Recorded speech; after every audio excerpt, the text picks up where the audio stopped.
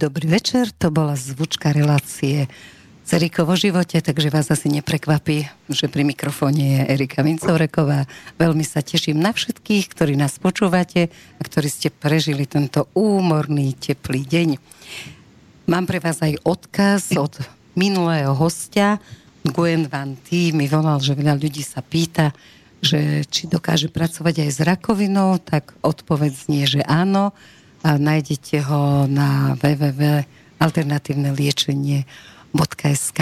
To je minulosť a teraz sa začína práve teraz, lebo tu a teraz je to najdôležitejšie, čo nás môže čakať.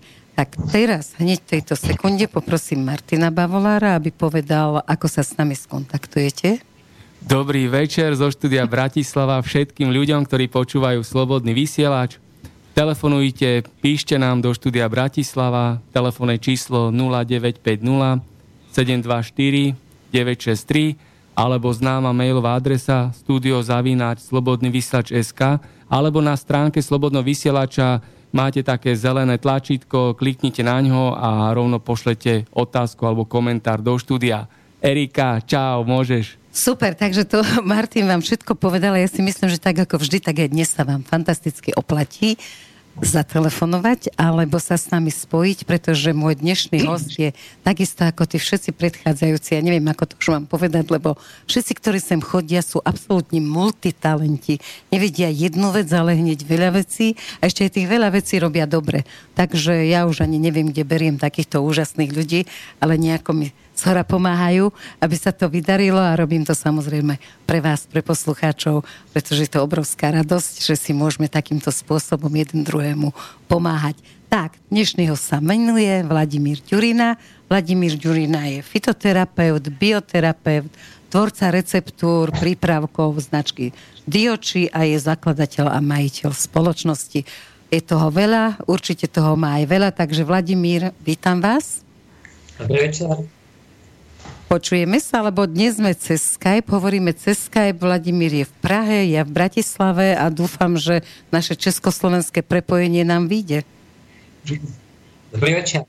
Dobrý večer, ešte raz poprosím dobrý večer, lebo je to tu ako kýchnutie, neviem, či sa dobre počujeme, či máme dobré spojenie. Ja myslím, že počujeme. Ešte jednou dobrý večer. Super, ja neviem, či si vykáme alebo týkáme, tak si to na začiatku ujasníme.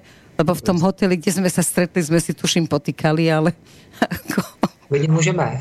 Dobre, tak si týkáme, počujem tam viac smiechov. Já jsem kolega pana Ďuriny a jsem jednatelem a ředitelem firmy Diochi a jsem tu dnes jako taková podpora na otázky, které by posluchače vašeho rádia zajímaly. Moje jméno je Jaroslav Slunečko. Jaroslav Slunečko alebo Strunečko? Ano.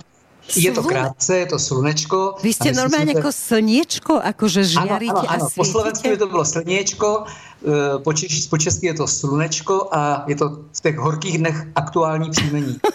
A vy sa tak naozaj voláte, alebo ste si to tak akože... Ne, no, já se tak opravdu jmenuji. A co navíc ještě, on bydlí na Slunečním náměstí ve Slunečním domě. Ano, a v Praze bydlím, ano, na Slunečním náměstí a ten dům, kterým bydlí, se jmenuje Sluneční dům, takže... Tak to je už úžasné. Raz pozvete naše rádio a budeme vysielať slnečné vysielanie zo Slnečného domu. To sa budem tešiť. Ešte zdravíme vaše posluchače. Dobre, ale ste dvaja, hej? Je tam aj pán Ďurina. Ano, pan Ďurina je vedle mě a už je připraven na případné otázky. Perfektne, tak ja by som na začiatok povedala, že zahrajme, ale ešte predtým navnadím ľudí, že pán Ďurina robí s takými 2 virgulami, oni vyzerajú ako také 2 L-ka a chcela by som práve preto som sa s ním dohodla a bola som celá šťastná, že som ho objavila v jednom hoteli v Tatrách, alebo som ten týždeň úplnou náhodou čítala v niektorých časopisoch, teda mnohých, že liečenie na diaľku neexistuje, že je to totálna hlúposť. Teraz tam boli 2 fyzici z nejak akadémie vied, ktorí rozprávali, že samozrejme, že to nejde, lebo však sa tým zaoberajú x rokov, neviem kedy a ako.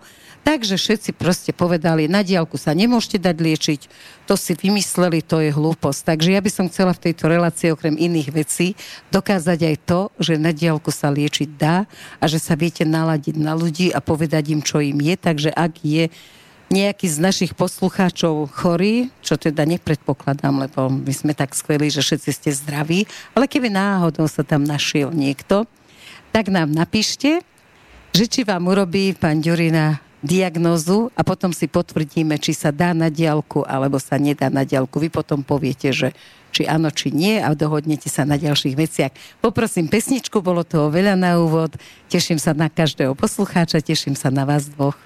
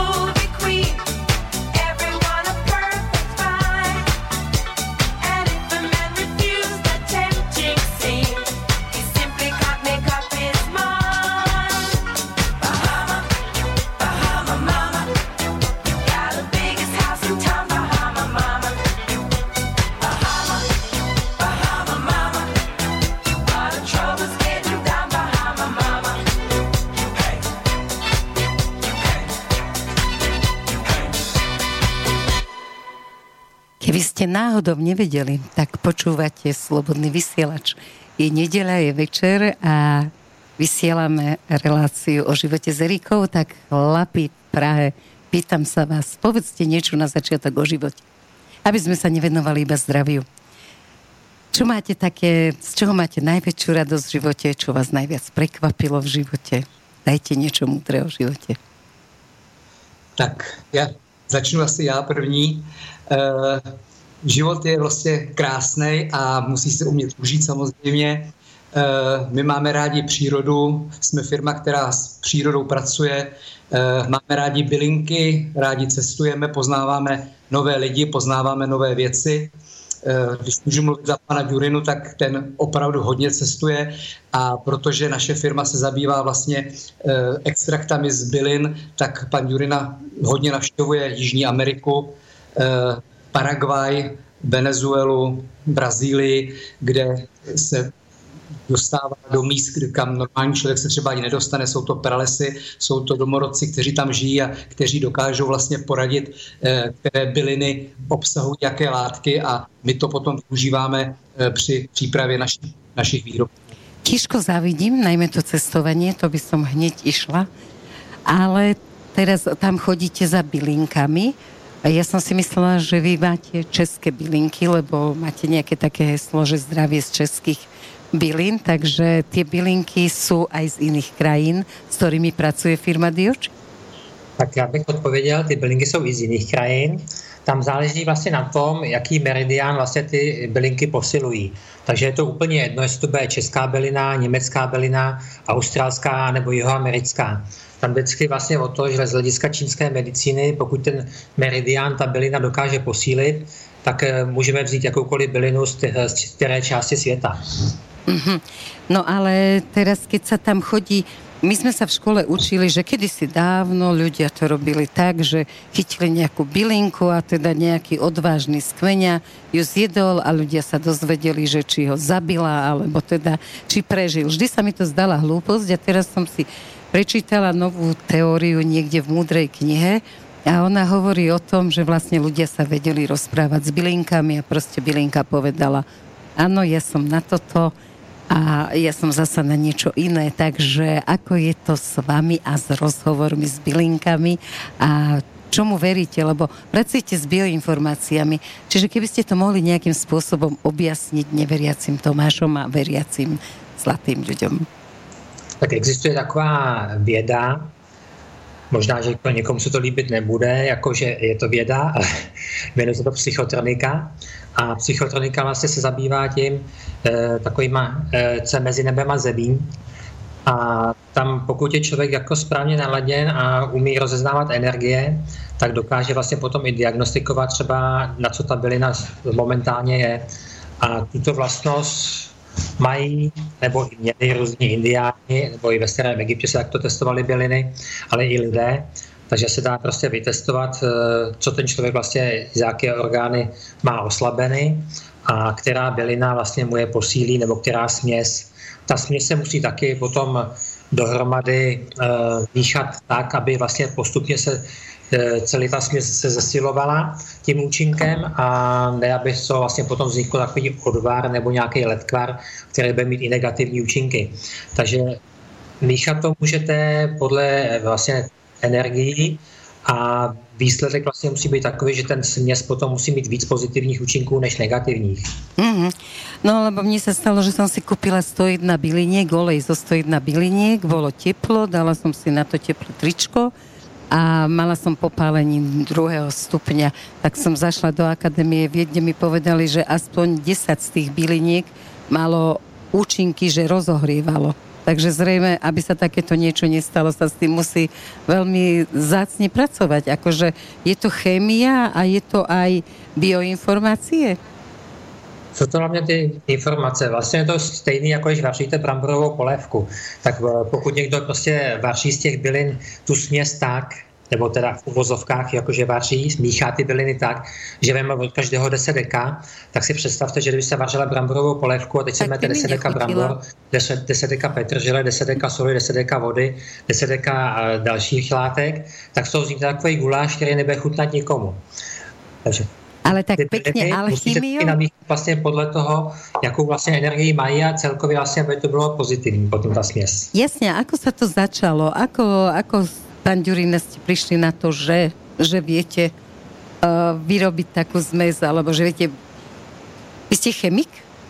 Já jsem chemik, jako sice plasty teda, ale to byla taková velká zkušenost, protože když jsme se rozhodovali, jako na co půjdeme, tak učitel řekl, jde ti dobře chemie, tak půjdeš na chemika, tak jsem neprotestoval, říkám, tak půjdu na chemika. A pak jsem povolání téměř zkaž nenáviděl. Protože do těch laboratoří se dostaly jenom hezké holky. Ajaj. A si měli ty provozy a útlum. No, nicméně vlastně poznáte chemii jako takovou z nadhledu a pak vidíte vlastně, co vlastně chemie dokáže, jak dokáže pomoct a dokáže vlastně uškodit. No. Čiže dokázalo by sa, keby teda ste chceli, tak dokážete namiešať také zmesy, ktoré by mohli škodiť. To by sa taky. Dobre. Ja som si načítala, že z vašej stránky, že nemoci môžete predejít, když vyrovnáte nedostatek energie v meridiánech, tím zesílíme naše biopole a nemoc nepropukne. Tak poprvé by som poprosila, keby ste povedali, že biopole a najlepšie je zharmonizovať energetickou síť dříve, než dojde k dlhodobému energetickému úbytku. Druhá otázka je, jak harmonizovať energetickou síť, čo predstavuje energetickou síť, čo všetko do nej ide a potom dlhodobému energetickému úbytku, aký dlhý je úbytok, ktorý už je nenávratný, kedy sa už nedá so zdravím nič urobiť. Tak ten energetický úbytek, tak já mám na takovou tu diagnostiku svoje virgule a vlastně se tam měří vlastně vyzařování toho biopole daného předmětu nebo člověka, nebo rostliny, nebo kamene, čehokoliv. Dá sa biopole povedať, že to je aura? To je to? Je to ano, taky. U člověka je to aura, u kamenů vlastně něco podobného. A můžeme si to představit jako u Země, u planety Země vlastně obal, atmosféra, stratosféra, troposféra a tak dále. Tak vlastně tady ta aura vlastně má několik polí. Úsek od těla, pak nějakých 30 cm od těla, pak 60, pak nějakých 120, pak se to zase zvětšuje, pak už je to hodně, někdo má třeba silnější ještě pole, dá se to detekovat třeba těma virgulkami, ale jsou prostě citlivci, kteří vlastně to biopole vidí a přímo na těma orgány vlastně tam se dokáže vlastně vyzářit ta negativní plazma, takže dejme tomu, že máme třeba nemocná játra, tak vlastně nad těmi játry vzniká něco prostě jako nad zemí prostě mrak, nějaké mračno. Takže tom máme za úkol vlastně z hlediska té energetiky nebo terapie, léčby rukou nebo rukami, to vlastně stáhnout a doplnit vlastně potom přímo to místo nebo přímo ten meridian těch jater, které s tím souvisí. Takže normální člověk, jako pokud je teda v pořádku, tak by měl mít těch 5-6 stupňů té energie. A ve městech většinou mají kolem ty 4, to je díky tomu, že tam je třeba elektromagnetický smog. Je velmi nebezpečný ten elektromagnetický smog? No pokud žijete pod vysokým napětím a je to velice blízko, tak tam můžou třeba vznikat prostě rakoviny. A pokud tam jsou třeba ještě geopatogenní zóny, tak tomu ještě daleko přispívá daleko ještě více. Veríte tomu, že sa dajú odstrániť alebo odkloniť tie biopatogenné zóny? Lebo no, jedni hovoria, že sa to vôbec nedá, že proste odkloníš to, ale to je akože hra na niečo. Názor je, že maximálně lehce odklonit. Je to vlastně jako s kouřem, když ucpete komín, tak ten kouř někudy prostě musí obcházet někam vejš nahoru. Takže něco podobného doklonit by se to dalo, ale částečně. Odstínit by se to možná dalo, byl by na to materiál, dejme tomu možná šungit, ale to by se muselo ještě vyzkoušet. A ty organity, které teraz jsou tak preferované? Nemerali ste to? Aké sú energie tých organitov? Ne, organity, které jsou tak preferované, tak mně to vychází jako tak víceméně, já bych to nedával jako na odklonění, to určitě ne. Pro mě je to pryskyřice a hobliny z kovu. Jasne, no, ale tak niektorí tomu prikladali veľký význam, preto sa pýtam vás, lebo vy to viete merať. Chytíte virgulku a idete na to. Dobre. Jako záření jen tak jako neodkloníte. To musí být určitě nějaký silný magnetický pole a bůh ví, jaký další energie. A tá energetická sieť, o ktorej ste tam písali teda, tak tá energetická sieť sú vlastne sieť meridianov? Je to vlastně síť meridiánů a vlastně každý orgán má vlastně energetickou dráhu a ty orgány vlastně spolupracují potom spolu, takže jsou vždycky jeden orgán dutý a jeden orgán plný. Takže dejme tomu třeba pečeň nebo játra teda, ano. Tak to je orgán vlastně plný a žlučník to je vlastně orgán dutý, takže ty spolupracují spolu a musíme se to koukat, jako dívat jako na jednu věc, takže žlučník a játra vlastně jako jedna věc. Další orgány, to máme ledviny a močový měchýř, tak zase ledviny jako plný orgán, močový měchýř jako dutý orgán.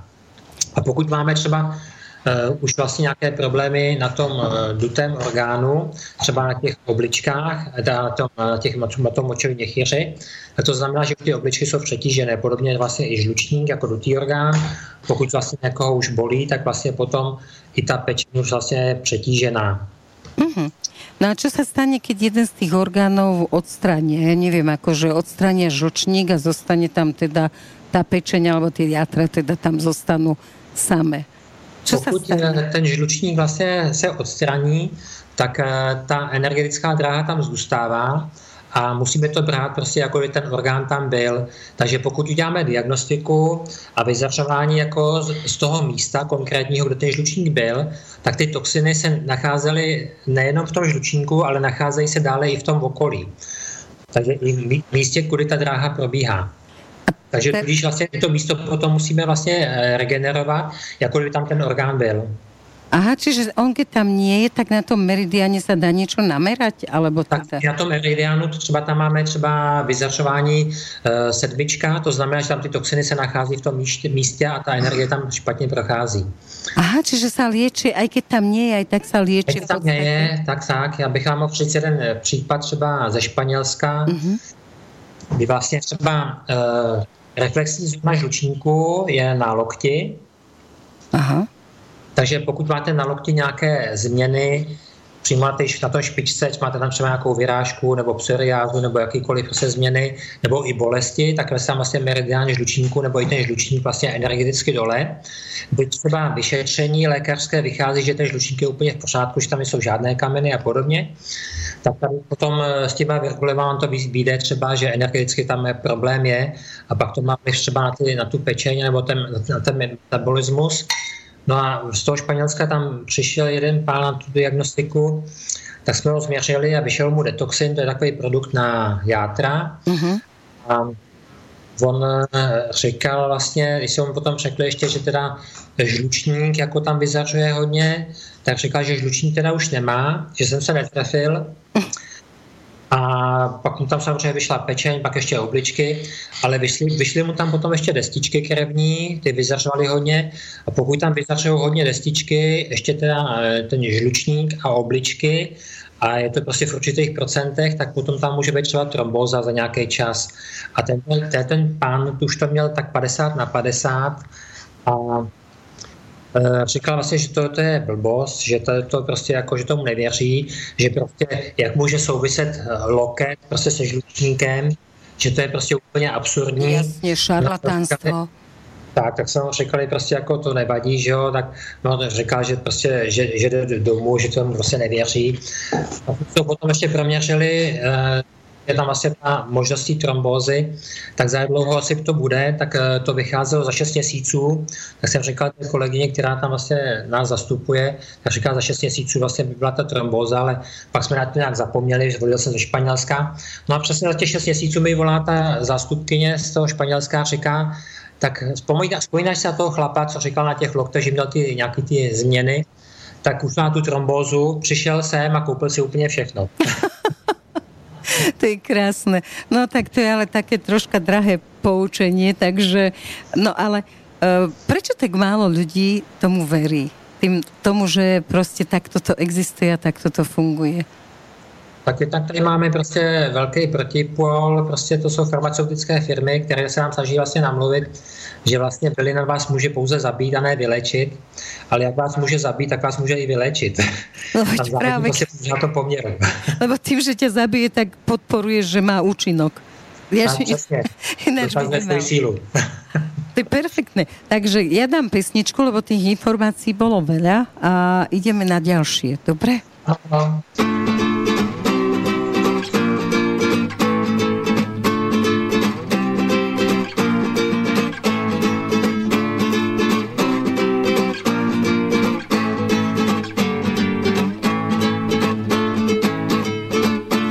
Pahorku mezi lány suchá lípační, pod ní vlastakuje plány emancipační. Dlabat lžíce z kmene lípy se jí protiví, přes želuky strouhá šípy, plete tětivy. Na pahorku blíže bučí cestou k zbyrohu, kníže ctirat šárku učí foukat do rohu.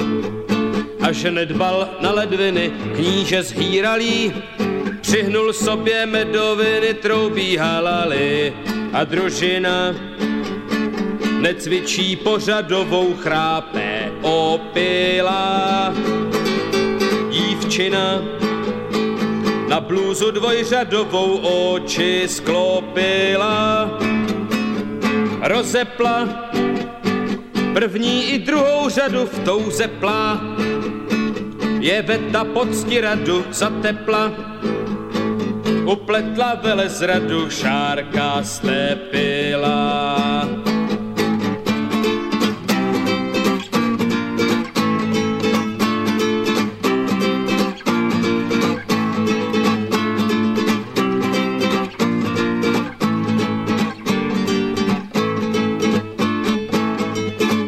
Mezi tím, co staré pany, co sčí vekřový, žvíká ctirad vyčerpaný bůček vepřový, po poledním hodování bradu omyje, věnuje se studování anatomie. Vraždí dívky, vraždí lovce, spící v bezpečí, ctirad zatím na křídlovce troubí ke steči. A když dojde s aprobací po pohrudnici, tu ho vlast taky jen bací přes makovici a obdržel, o co si koledoval ctirad dětina. Bohužel do rohu vytruboval, což je blbina. Vladyka podlehl sebeklamu muzika, pomoci nemohla mu babika, na hrobě vyrostla mu blíže děvina.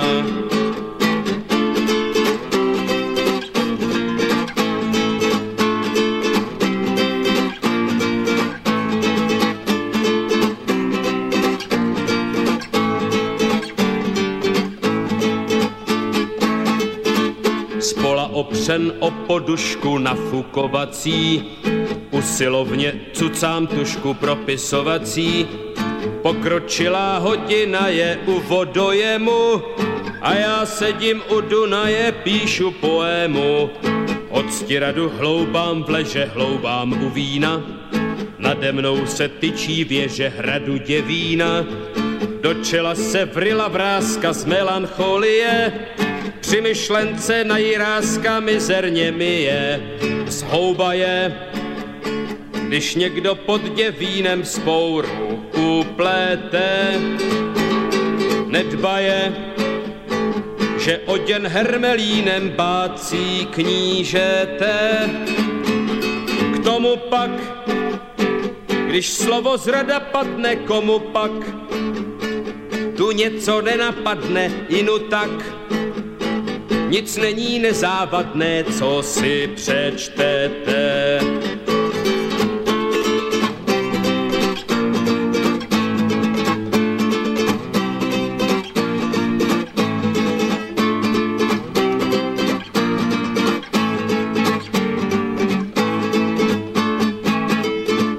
Někdy zcela bez přípravy bouře myhne se, je-li člověk prozíravý, chytře vyhne se, a že nerad tančím z řady bdělý ve snění, zašel jsem si na úřady pro objasnění. Usedl jsem za stůl taje tvůrčí bolesti, polohlasem předčítaje staré pověsti. Úřednice odložila dráty pletací, načež mne pak oblažila interpretací. A učím se podoben ctiradovi autocenzuře. Bojím se, až se to stará doví, bude nejhůře. Z obavy, že je to vlastně zrada, zabaví. Mou báseň nad ctirada sama ví, co je to dobrá rada v literatuře.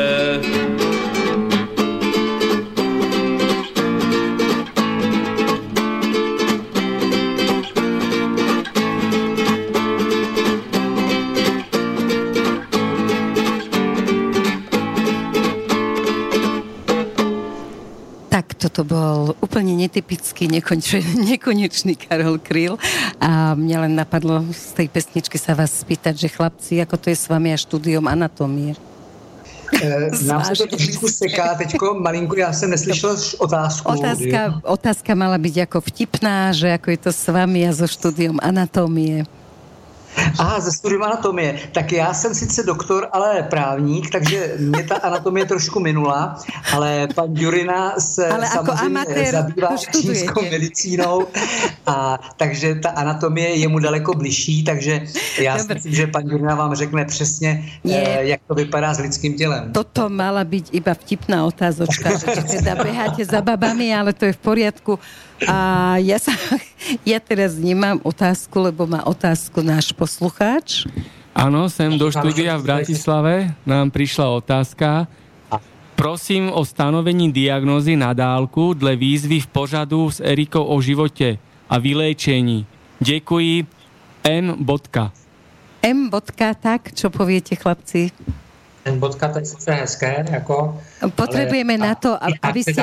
Potrebujeme, aby ste povedali meno a čo ešte, dátum narodenia? Nie.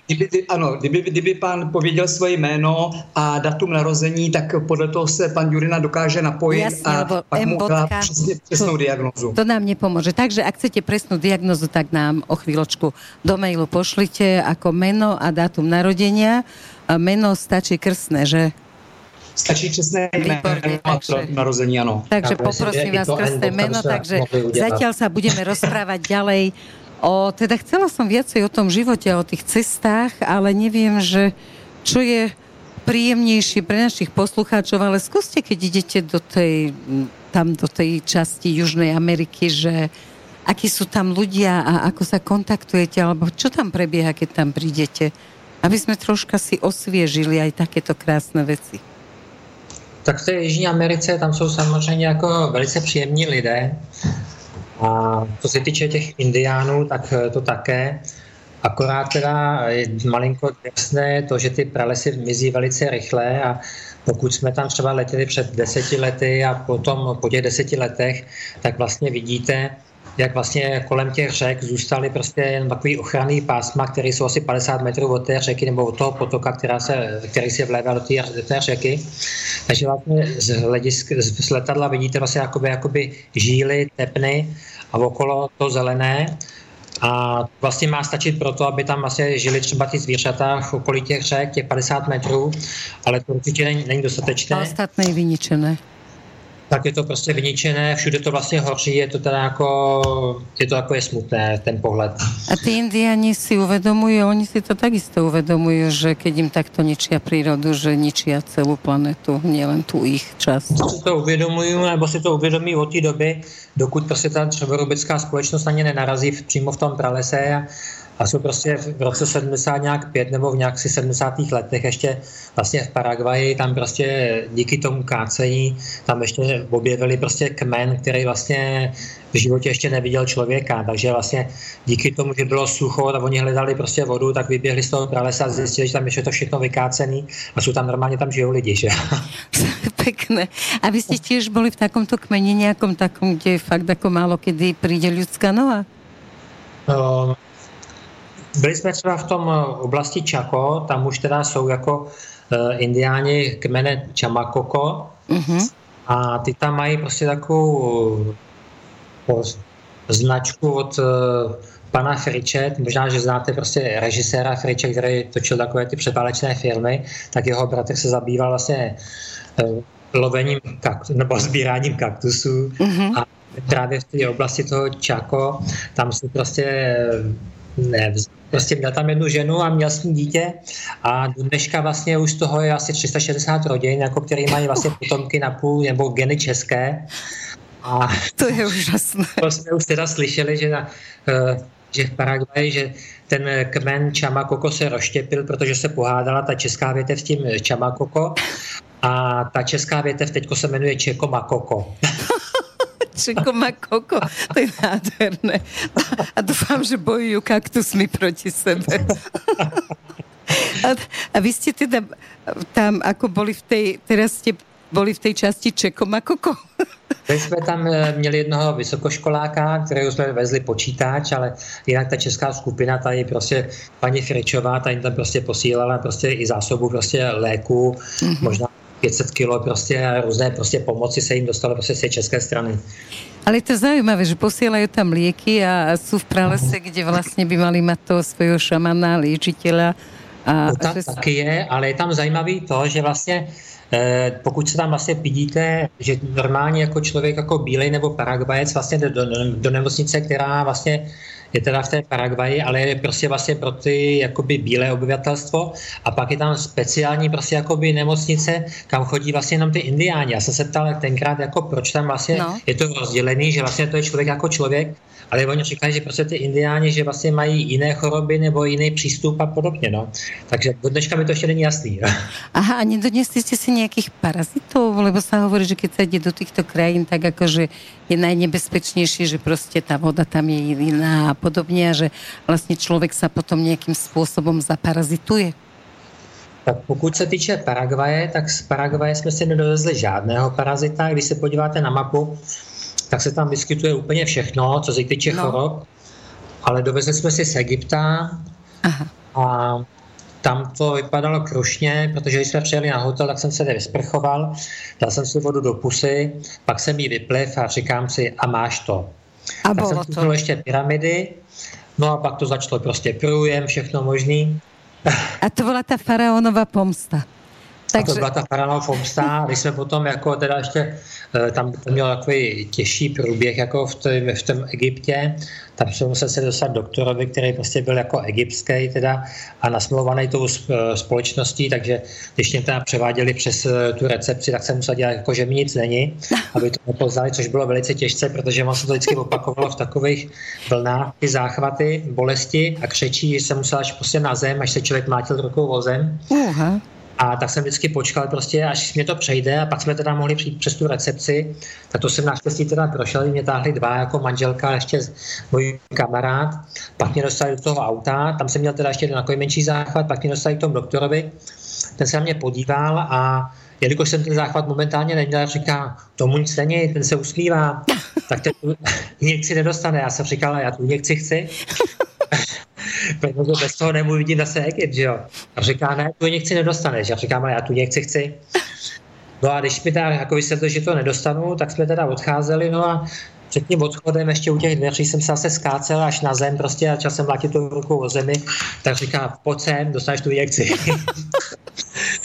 Tak mi tu injekci dál ještě a pak se mi teda ulevilo, ale nicméně jsem si nechal teda v Praze udělat jako náběry a testy ze stolice a tam se zjistilo teda, paní doktorka byla v úžasu, říká, pane Ďurina, vy tam máte zoologickou zahradu. Z jedného holtu vody. Kurník, ja som sa vrátila z Egypta aj s vnukom teraz. Dúfam, že sme tam nepopili niečo takéto. Lebo zuby sme si umývali touto vodou. Človek zabudne, že si to má minerálkou. No dobre, a teraz by vám nebolo pomohlo niečo z dioči? Tak ono je to dobré si vždycky udělat po takovéhle cestě určitě testy jako z té stolice, ano. Protože tam se potom to najde opravdu vyloženě jakože fyzicky a ne třeba jenom nějakým tím EAV přístrojem, protože tam mám naměří parazita, pokud na něj myslíte, tak ta informační pole se tam přenese a ovlivní ten přístroj a pak toho parazita tam skutečně máte. Takže to je lepší ještě udělat laboratorní testy. Takže potom tady nás teda jako celou tu skupinu léčila lékařka na tu parazitární onemocnění, takže jsme měli entizol, to jsme měli opakovaně a to opakování vlastně zabilo asi 2 ty parazity. Pak teda už se to táhlo nějakou delší dobu, tak potom ještě teda zavolala tropickou medicínu. Ta tropická medicína vymyslela entizol a endiaron, tak zase nás léčili tímhletím. A že najlepší je antinal, lebo ten je egyptský a je najlepší na egyptské parazity. Lebo když to berete, tak vlastně tak třeba sucho v ústech, nemůžete řídit auta a podobně. A po tomhletom vlastně, jestli to je koktejlu těch léků, vlastně to zabilo skoro všechno, zůstali tam jenom 2 paraziti. A teďko vlastně hrozilo, že tam ten jeden parazit zakapsluje už prostě ve střevech, že už to potom nikdo nedostane ven. Jsem si říkal, jako, že když tam nepomohla klasická medicína, se podívám na byliny a podíval jsem se na starý Egypt, co oni tam používali, jaké byliny a vyšel mi tam prostě řepík lékařský, tak jsem si říkal příbuzná rostlina vlastně kuklík městský. A ještě další bylina, která se tam použila v oblasti Afriky, tak to byla vlastně řebíčková silice, ta taky vlastně se nemohla vyvážet z toho z ostrova Zanzibar pod pohruškou smrti. Jsem namíchal takový koktejl v určitém poměru a bioinformací a brali jsme to každý 14 dní, někdo 3x2 kapsle, někdo 3x3 Po těch 14 dnech jsme byli úplně všichni čistí, pokud se vlastně týkalo těch lékařských testů. Tak jsem říkala paní doktorko, co říkáte teď? A vám říká, no, ty vaše bylinky. To je krásne. Veríte na minulé životy, že to bolo v súvislosti s niečím treba z tej minulosti, že ste v tom Egypte žili kedysi a... Minulé životy určite áno. A aj nejaký egyptský by ste pripustili? Tak ono... A nejaký liečiteľský? Podíváte takhle různě po těch seancích a podobně a každý byl Kleopatra, každý byl... Áno, jasne. Nikto nestával tie pyramídy. Já jsem podle jedné léčitelky vlastně byl jenom členem jako královské rodiny, takže nebyl jsem ani Kleopatra, ani Tutankamon. Škoda, lebo zaradili by ste sa medzi tisícky ďalších. Tato léčitelka byla zajímavá v tom vlastně, že vlastně mi říkala, že mám něco vlastně společného vlastně i s tou Brazílií, což vlastně vždycky táhlo ty pralesy, ale já bych ji nevěřila, ale potom vlastně řekla, no a vaše matka tam měla vlastně žlučníkové problémy, měla žlučníkové kameny a na konci vlastně řekla, a toho faraona, kterého jste viděl, tak toho si kupte. A tohle to v životě nemohla vědět, protože já jsem vždycky chodil vlastně do práce kolem jednoho vlastně takového obchodu a tam měli vlastně Tutanchamona vlastně na vyvěšení na zdi, ale jakož byl hodně drahý, tak jsem si ho nemohl koupit. A tak jsem ho chodil každý týden, až potom vlastně tato ona řekla, tak jsem si ho koupil a od té doby to šlo všechno nahoru. Fantastické, takže nič nie je náhoda. Veci sa dejú takto. Myslím si, že medzi tým sme dostali meno, že? Povedz. Áno, prišli nám do Bratislavskej pošty viaceré maily. Ale daj to meno, Áno, napísal nám aj ten poslucháč, ktorý má len N bodka, takže je to Mojmír a narodený je 23. augusta 1959. Takže doplnil svoje meno aj dátum narodenia. Takže pan Ďurina se teďko na něj napojí a já bych teda, on mi bude říkat přípravky, které by teda pro něj byly nejvhodnější a zároveň mu řekne, které orgány u něj vidí jako nejvíc oslabené. Takže mi... Chcete to udělat takhle přímo jako do vysílání? Áno, dobre by bolo, keďže chceme dokázať, že naozaj to existuje, aby nám potom pán Mojmír dal spätnú väzbu, že či mal problém. Začneme tím, že řekneme panu Mojmírovi, které orgány pan Ďurina vidí jako nejvíce oslabené. Jo? Ešte, pán Mojmír, vezmite si papier a tušku, lebo si budete musieť zapísať, že čím vlastne sa potom budete liečiť z tej, keďže sú to prípravky diochi, lebo sa rozprávame s tým, kto ich vymýšľa a robí, takže budeme radiť z tejto oblasti. Tak troška, kým som zakecala, kým teda, ako si vezmete papier a tušku a teraz sa ideme venovať poslucháčom. Ešte jednou bych vás poprosil ten datum narození. Áno, 23. srpna. Áno. 1959. Ano, tak, dobře. Tak, nejvíce oslabené u pana Mojmíra je žlučník, tlusté střevo, ledviny a dráha močového měchýře. Dobre, poprosím pána Mojmíra potom, aby dal spätnú väzbu do mailu, že či teda mal s týmito orgánmi problémy. A teraz poprosím, nadiktujte, čím by si to mohol liečiť a akým spôsobom to robíte. Tak, a protože obličky má už delší dobu energeticky oslabené, tak pan Ďurina vidí v tom organismu, že jsou také plísně, které můžou mít negativní vlastně takové negativní vlivy na různé prostě problémy, které pan Mojmír může v současné době mít. Dobre, tak a teraz ako sa bude liečiť? Tak a teďko doporučíme přípravky. Tak, vteřinku. Tak, byl by to přípravek, který se jmenuje Sagradin. A bylo by to... Diochi. Ano, je to od firmy Diochi, je to přípravek Sagradin a byly by to 3 lahvičky, 3krát denně užívat 20 kapek. 3krát denně 20 kapek Sagradinu. Ano. Potom by to byly kapsle, které se jmenují lipodestron a pan Mojmír by měl celkově užívat 4 balení, 3krát denně po 2 kapslích. Tak, potom by všechno toto měl podpořit ještě krémy, které my vyrábíme. Jsou to krémy, které jsou také na bázi bioinformačních přípravků. Jsou to všechno zdravotní krémy, které jsou také vytvořeny z bylin. A pro pana Mojmíra by nejvhodnější byl krém, který se jmenuje Venisfer. Dobre, a ten krém Venisfer, keď si zoženie, kam si to má natierať? Alebo to tam je napísané, alebo čo má Jednak to tam je napsané, ale ty krémy se celkově mažou na oblast obličeje, žaludku, močového měchýře. Čiže obličej ako tvár, hej? Ano, ako na tvár. Ano. A do tých oblastí, kde na tvári sa odzrkadľujú podľa čínskej medicíny tie žalúdok a tie veci? Reflexní zóny, áno, presne tak. Čiže na tie reflexné zóny, hej? Nemá si to natierať na žalúdok, treba na žalúdok ako taký, na tele na žalúdok. Ano, a močový měchýř. Aj tam si to má natierať? Doporučujeme, když se používají ty krémy všeobecně, vždycky trochu navlhčit ruce, dát trošku toho krému a ta voda, která je na těch rukou, se s tím krémem vlastně spojí, udělá takovou hmotu, která lehce napění a pak stačí opravdu malá dávka a vystačí ten krém na opravdu dlouhou dobu. Uh-huh. Či také mytielko vznikne. Tak, přesně tak. A my ještě doporučuje pan Ďurina, teda kromě těch kapek, kapslí a krému, ještě vždy doporučuje homeopatikum a čaj. A ten čaj, který by byl pro pana Mojmíra nejvhodnější, se jmenuje achyrokline. Je to z byliny, která se sbírá v Jižní Americe. Takže čaj achyrokline. Ta bylina se přímo tak jmenuje, je to Achyrocline saturatus, takže je to bylina z Jižní Ameriky, který by měl pít. Normálně běžně ráno. Ano, dá vařit vodu, podle návodu, který je na tom uvedený, dá 2-3 lžičky, nechá to přejít varem, nechá se to ustálit a potom to může popíjet v průběhu celého dne. Dobre, ako sa toto všetko... Pak ještě homeopatika. A pak ještě homeopatikum, áno, a to aké? Zinkum metalikum. Ešte raz, zle bolo rozumieť, ešte raz. Zinkum metalikum. Zinkum, ako zinok, zinkum metalikum, áno. Zinkum metalikum. CH30.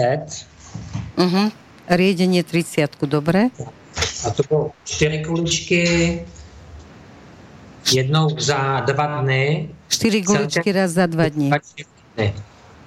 2 týždne, dobre.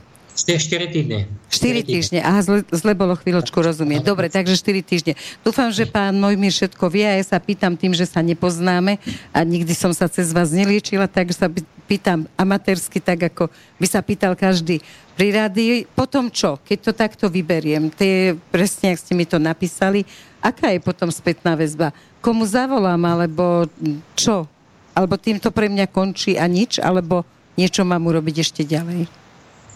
Po vybrání té kůry, kterou pan Ďurina předepisuje, my doporučujeme každému klientovi, aby, když dobere, aby se nám ozval.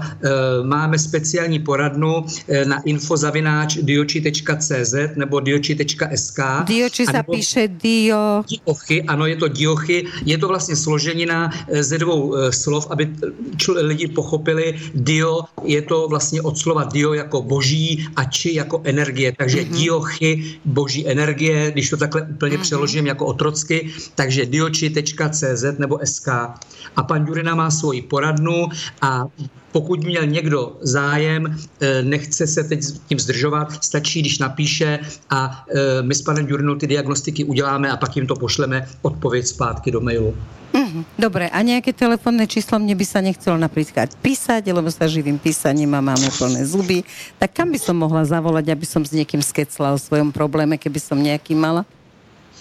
Takže číslo určitě dáme. Já teď mám při ruce pouze číslo na české zastoupení, ale během chvilinky najdu i na Slovensko, protože na Slovensku máme firmu Diochi Slovakia, kde máme i ve všech velkých městech své zastoupení, kde si můžou lidé dojít, poradit se, nakoupit. Takže já bych vám řekl, pokud byste měli teda zájem na české zastoupení, takže je to české číslo s předvolbou plus 420 a telefon je 222 764 004.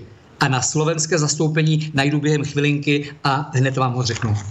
Dobre, kým vy nájdete číslo, tak pozrieme nejaký ďalší mail. Prišli nám ďalšie maily. Určite. Dobrý večer, vedeli by ste sa pozrieť na Jozefa v deň jeho narodenín? Dátum narodenia má 19. augusta 1985. Ďakujem, s pozdravom a prianím krásneho večera, Štefan. Tak, pan Ďurina už se napojuje, vteřinku vydržte. Čiže a já Jozef, budu zase říkat. Dobre, kým poviete číslo, my zopakujeme Jozef a dátum narodenia. 19. srpna Ano, 1985. 1985. Ano, už je to tady. Víťazné Takže číslo. pan může si psát. Tak, nejvíce oslabené slinivka, žaludek, močový měchýř. Tak a přípravky, které by pan Ďurina doporučil, jsou tyto. Astomin. Je to přípravek Astomin, jsou to kapky. Měl by využívat 4 balení, 3krát denně, 20 kapek. Další přípravek jsou tromboserin kapsle. Měl by využívat 4 balení, 3krát denně, 2 kapsle. Tak, teďko vám řeknu krém, který pan Ďurina doporučuje. Je to krém Venisfer. Čaj, který by měl užívat, se jmenuje Unkárie. Opět, tak jak jsme říkali, přelít horkou vodou tuto bylinu, nechat vyluhovat a popít v průběhu celého dne. A z homeopatik, které by podpořily celou tuto léčbu, je selenium CH30, 4 kuličky, jednou za 3 dny, 4 týdny. Dobre, takže tiež poprosíme potom o spätnú väzbu, keby sa podarilo, že či teda tie orgány, o ktorých pán Ďurina hovoril, či sú naozaj akože oslabené.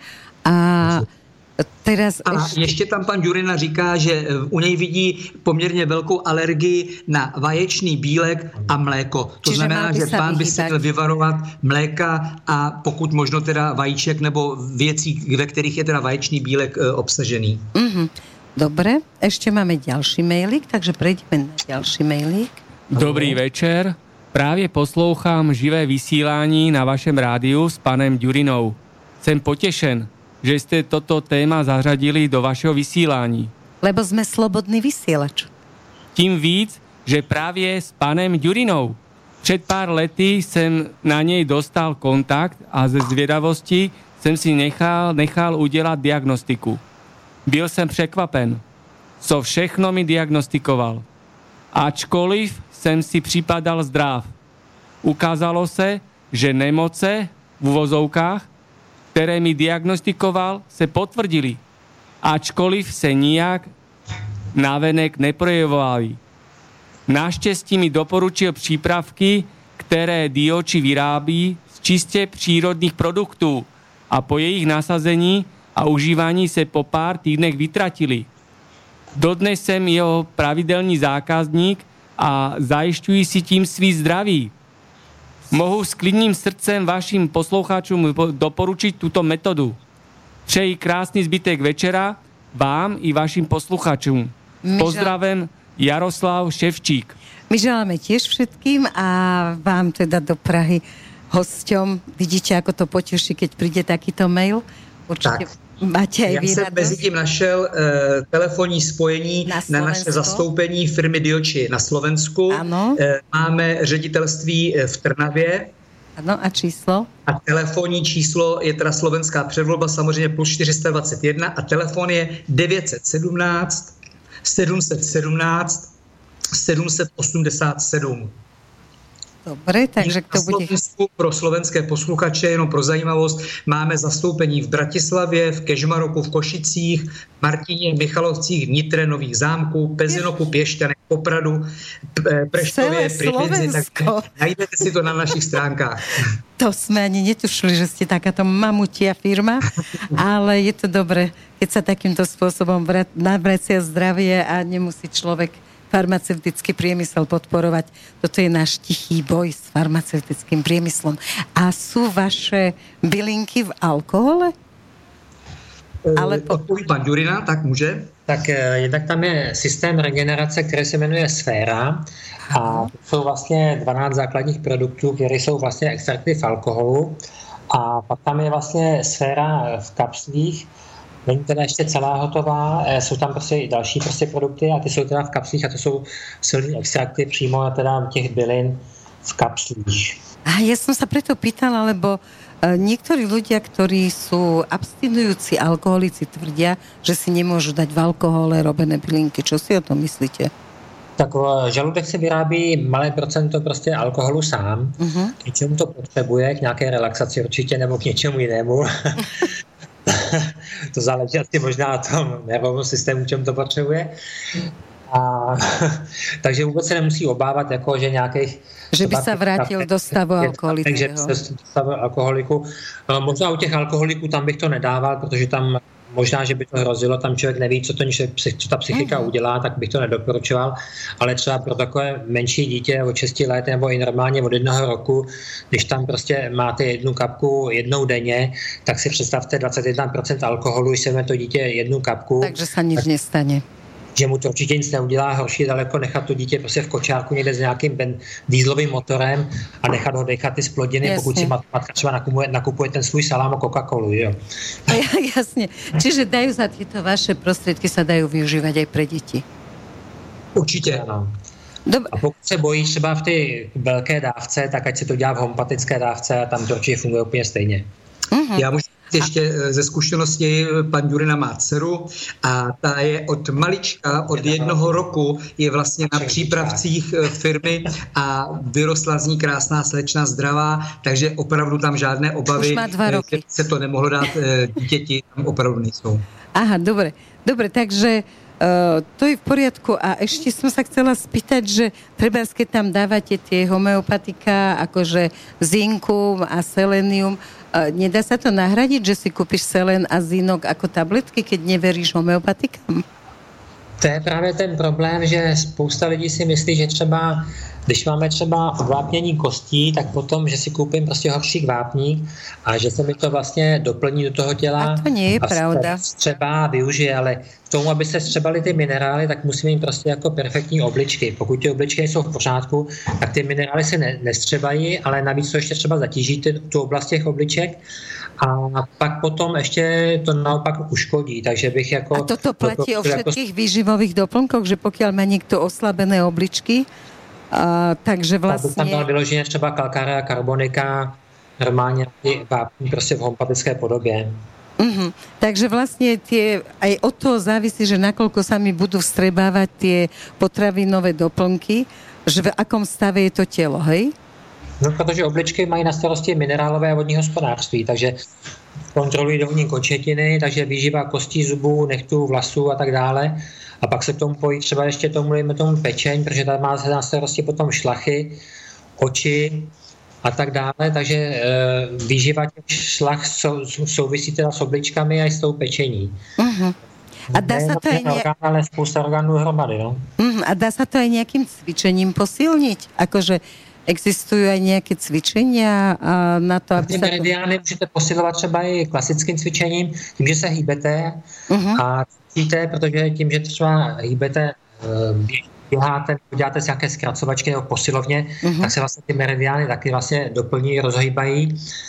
Ale prostě pokud tam ještě taky záleží na té genetice a na té blokaci třeba, dejme tomu, pokud tam máte nějaké těžké kovy a blokuje třeba tu meridián těch ledvin, a nejde to tím cvičením, tak potom to opravdu dostanete už jenom to biofarmační medicínou z toho těla, že tam prostě musíte mít stejnou frekvenci podobnou, jako je ta choroba. A to potom právě jsou ty produkty tak složení, aby třeba to mělo podobné frekvence, prostě jako třeba bolesti zádech a podobně. To vlastně do sebe vzájemně zapadne, zrezonuje a ty toxiny z té oblasti se potom uvolní a tělo to vlastně nejkratší cestou vyvede ven.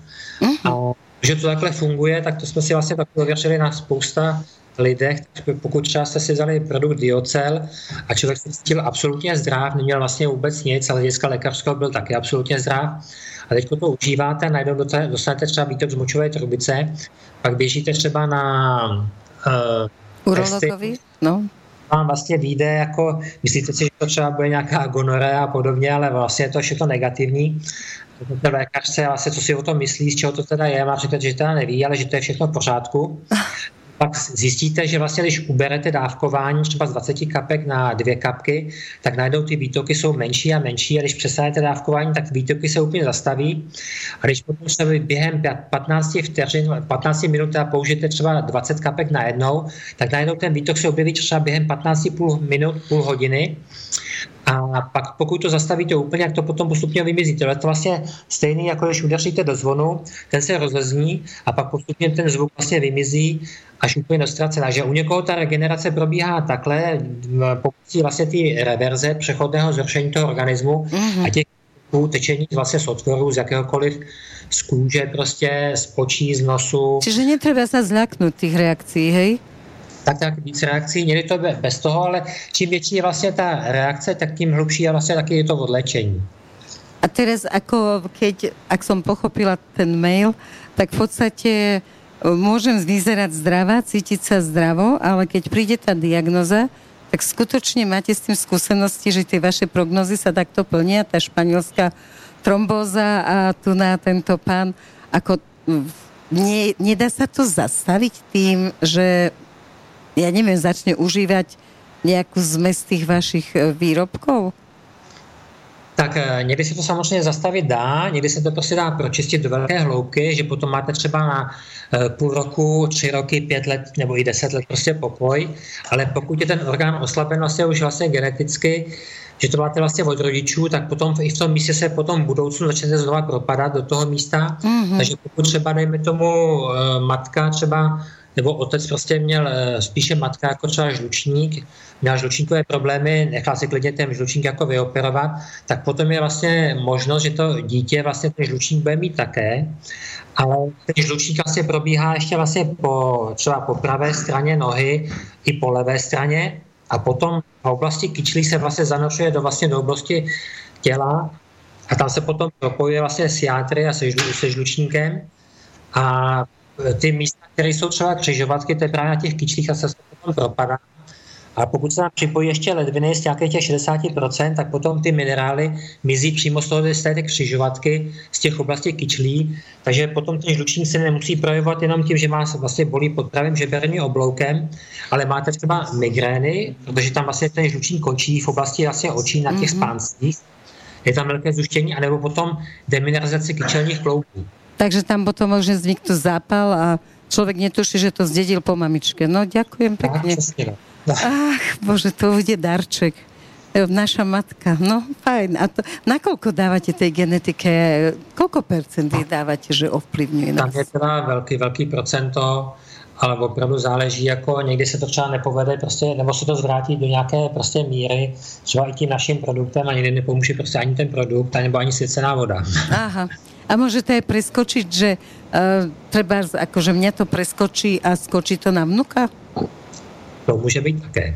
Výborne, no radšej si dajme na chvíľu pesničku, lebo toto nie sú dobré správy.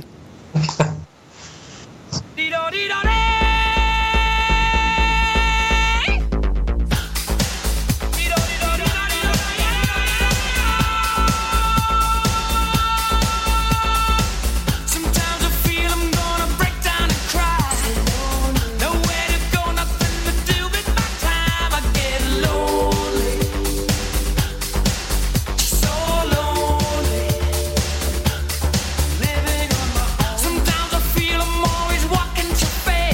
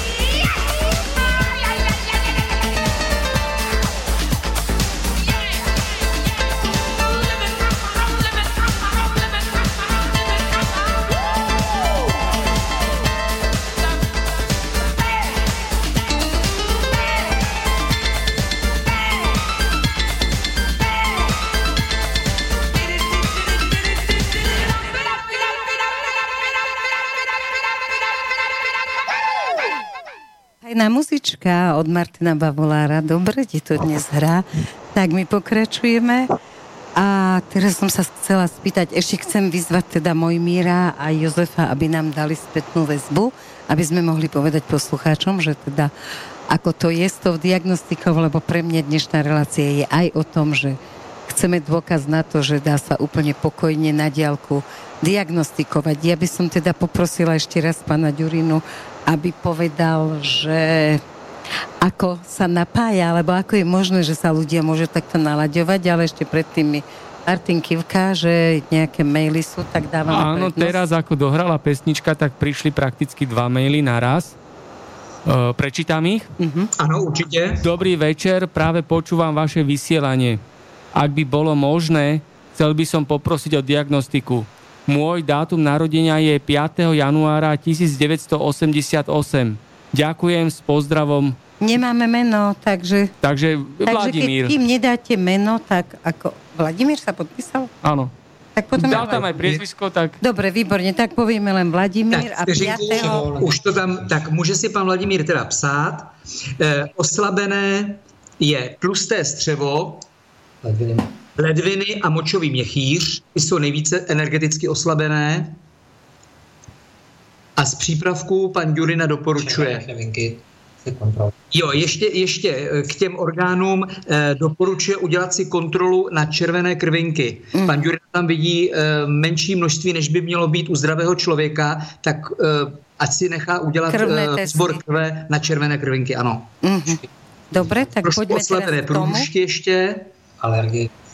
A vyšší alergie, a je to alergie především na vaječný bílek, pšenici a mléko. Takže vyvarovat se přípravků nějakých, jako je chleba z pšenice nebo rohlíky, bílé pečivo, tam, kde je hodně pšenice, tak toho se vyvarovat, trochu toho mléka, taky tam je alergie. Čiže v podstatě bezlepková dieta. Bylo by to nejlepší, kdyby aspoň nějakou dobu vydržel tu bezlepkovou dietu. Tak a z přípravků, které pan Ďurina doporučuje, hned budu diktovat. Tak, je to přípravek diocel, to je přípravek, který je speciálně zaměřený na ledviny, močový měchýř, 4 balení, 3krát denně 20 kapek.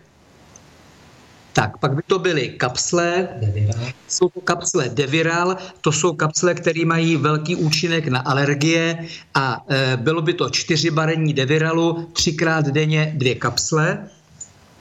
Tak, teď bych vám řekl krém, jaký by měl pán používat. Tak, krém by to byl Artrizone, je to také krém z modré řady, který si pojí právě k tomu přípravku diocel kapky. Tak, z čaje by to byl čaj Maitenus, je to Maitenus ilicifolia, je to opět bylina z Jižní Ameriky. A především dělá krevní obraz, tam je právě ta spojitost s těmi červenými krvinkami. A z homeopatika zbavit tělo olova, to znamená užívat homeopatikum, které se jmenuje Plumbum metallicum CH30 a bral by 4 kuličky obden, to znamená jednou za 2 dny, 3 týdny. Tam je vlastně olovo, ale i rtuť taky, takže tady tím homeopatikum se vlastně to olovo vlastně začne vylučovat ve zvýšené míře z těla, ty obličky vlastně půjdou nahoru a tím pádem vlastně to, co ty obličky vlastně mají na starosti, tak ten metabolismus se zlepší v tom směru, tím pádem vlastně i ta krvetvorba. Dobre, tak ešte raz poprosím aj tu na pána Vladimíra, aby dal spätnú väzbu, nech teda vieme naozaj, že čo sa deje. Dobre, tak to bola 3. výzva k spätnej väzbe. Máme tam ešte niečo? Medzi tým máme ďalšie 3 maily. Ten mail je od Mojmíra, ten dal spätnú väzbu. Áno, no. A potom prišli 2 ďalšie maily. Tak hovor najprv Mojmíra, aby sme Takže vedeli. dáme Mojmíra. Reagují na stanovenú diagnózu. Dozvedel som sa od vašich hostů, že mám nové nemoci, o ktorých ani nevím. Ale to hlavní, že mám karcinom plíce. Vôbec nezmínili, asi to není dôležité. Přeji vše dobré, Mojmír. Dobre, tak teraz povedzte, lebo tie plúca ste zmieňovali, ale nie karcinom, tak povedzte vy, ako vidíte túto reakciu. Tak tam je vždycky důležitý, tam, jak jsme říkali třeba u toho pána z toho Španělska, že třeba problémy, které na tom lokti, tak je to vlastně úplně jinak z hlediska čínské medicíny. Tak tady prostě třeba u těch plic, tak vlastně v pozadí jsou stejně obličky. A potom přes třeba meridian močového měchýře, která je přímá spojka do plic, tak vždycky u těch obliček to ten úpadek začíná. Jasně, takže v podstatě... A to je právě to, co jako nechápe ta klasická medicína, ale těch různých jako důkazů, kdy se vlastně ta diagnostika takhle potom vychází vlastně úplně jinak a pak se to vlastně dá rozřešit tím vlastně, že člověk studuje tou čínskou medicínu a zapadá to do sebe, tak to se dá krásně úplně objasnit. Takže tohoto než jako potom rozhlase by to bylo na osobní schůzku, ale klidně i na nějaký normální zdravotní testy. Já jenom ještě doplním pana Ďurinu. Pan Ďurina v té diagnostice vždy říká, které ty orgány jsou energeticky nejvíce oslabené. To znamená, že pokud pán má vyloženě karcinom, stejně by to pan Ďurina nezveřejnil a vůbec už do éteru. Jo, to jsou věci, které prostě jsou tak choulostivé, že stejně by to prostě nemohlo ani takhle říct. Takže tam prostě stačí tady v té první fázi, že jsou oslabené teda ty plíce. Dobré, a dá sa to... orgánů, protože diagnostiku necháme na těch lékařích. Jasne, a dá sa to vlastne tým, že posilnia tie meridiany cez tieto vaše prípravky. Myslíte si, že to ide až tak ďaleko, že sa dá taký karcinom zlikvidovať? Tak to je otázka jako do éteru. Ty rakoviny reagují samozřejmě různě. Někdy třeba lékařská věda, že vidí spontánní vyléčení, ale někdy prostě ta fytoterapie má taky velké mocné páky a dokáže i ten karcinom zlikvidovat. Ale každopádně vždycky je dobré prostě toho člověka léčit u lékaře a ty prostě doplňky stravy a byliny používat prostě jako doplňkovou terapii. Jasně. Ale můžu vám přijít jako případy jako vlastně z toho ze života, kdy vlastně tam ty byliny jako byly stěžejní. A třeba pán třeba z Polska, 35 let, se třeba dětmi, měl karcinom prostě žaludku a bylo to potvrzeno teda lékařkou a konzíliem samozřejmě. A říkala prostě, že necháte si odoperovat žaludku a pak zahájíme chemoterapii. No a ten potom nad tím tak rozjímal a říkal prostě, no když si nechám odoperovat žaludku, zahájíme chemoterapii, tak třeba zemřu, že jo. Mm-hmm. Když nezahájíme jako terapii klasickou, že jo, tak taky zemřu. Takže potom si říkal, no ale zkusím třeba ty byliny, že jo. Tak zkusil ty byliny, protože měl ještě nějaký čas jako k dobru, než zahájí prostě tou operaci. No a cítil se potom lépe. No a potom šel samozřejmě na testy, a na těch testech vlastně ukázali, že vlastně to ustupuje a po těch 7 měsících vlastně ten karcinom úplně zmizel. Takže tam to vlastně byla rakovina žaludku a jelikož prostě pil velké ty dávky těch fytoterapeutik, těch bylinných vlastně rostlinných účinných látek, tak tam se to dotýkalo s tímhletím se žaludkem, tak tam je větší možnost, že ten karcinom vlastně na to mělo vliv. A po těch 7 měsících přišel za tou lékařkou a přišel z výsledky a říká, paní lékařko, tady mám ty výsledky a ona říká, no už máte jako oříznutý ten žaludek, že bychom zahájili chemoterapii a ona říká, ne, podívejte se na tohleto a tam vlastně byly vlastně výsledek, že všechno bylo negativní. Jasně. Takže vlastně jsme zachránili vlastně otce 3 dětí a bylo to vlastně bez klasické terapie. Ale to neznamená to, že vlastně... to vždy bude tak u každého.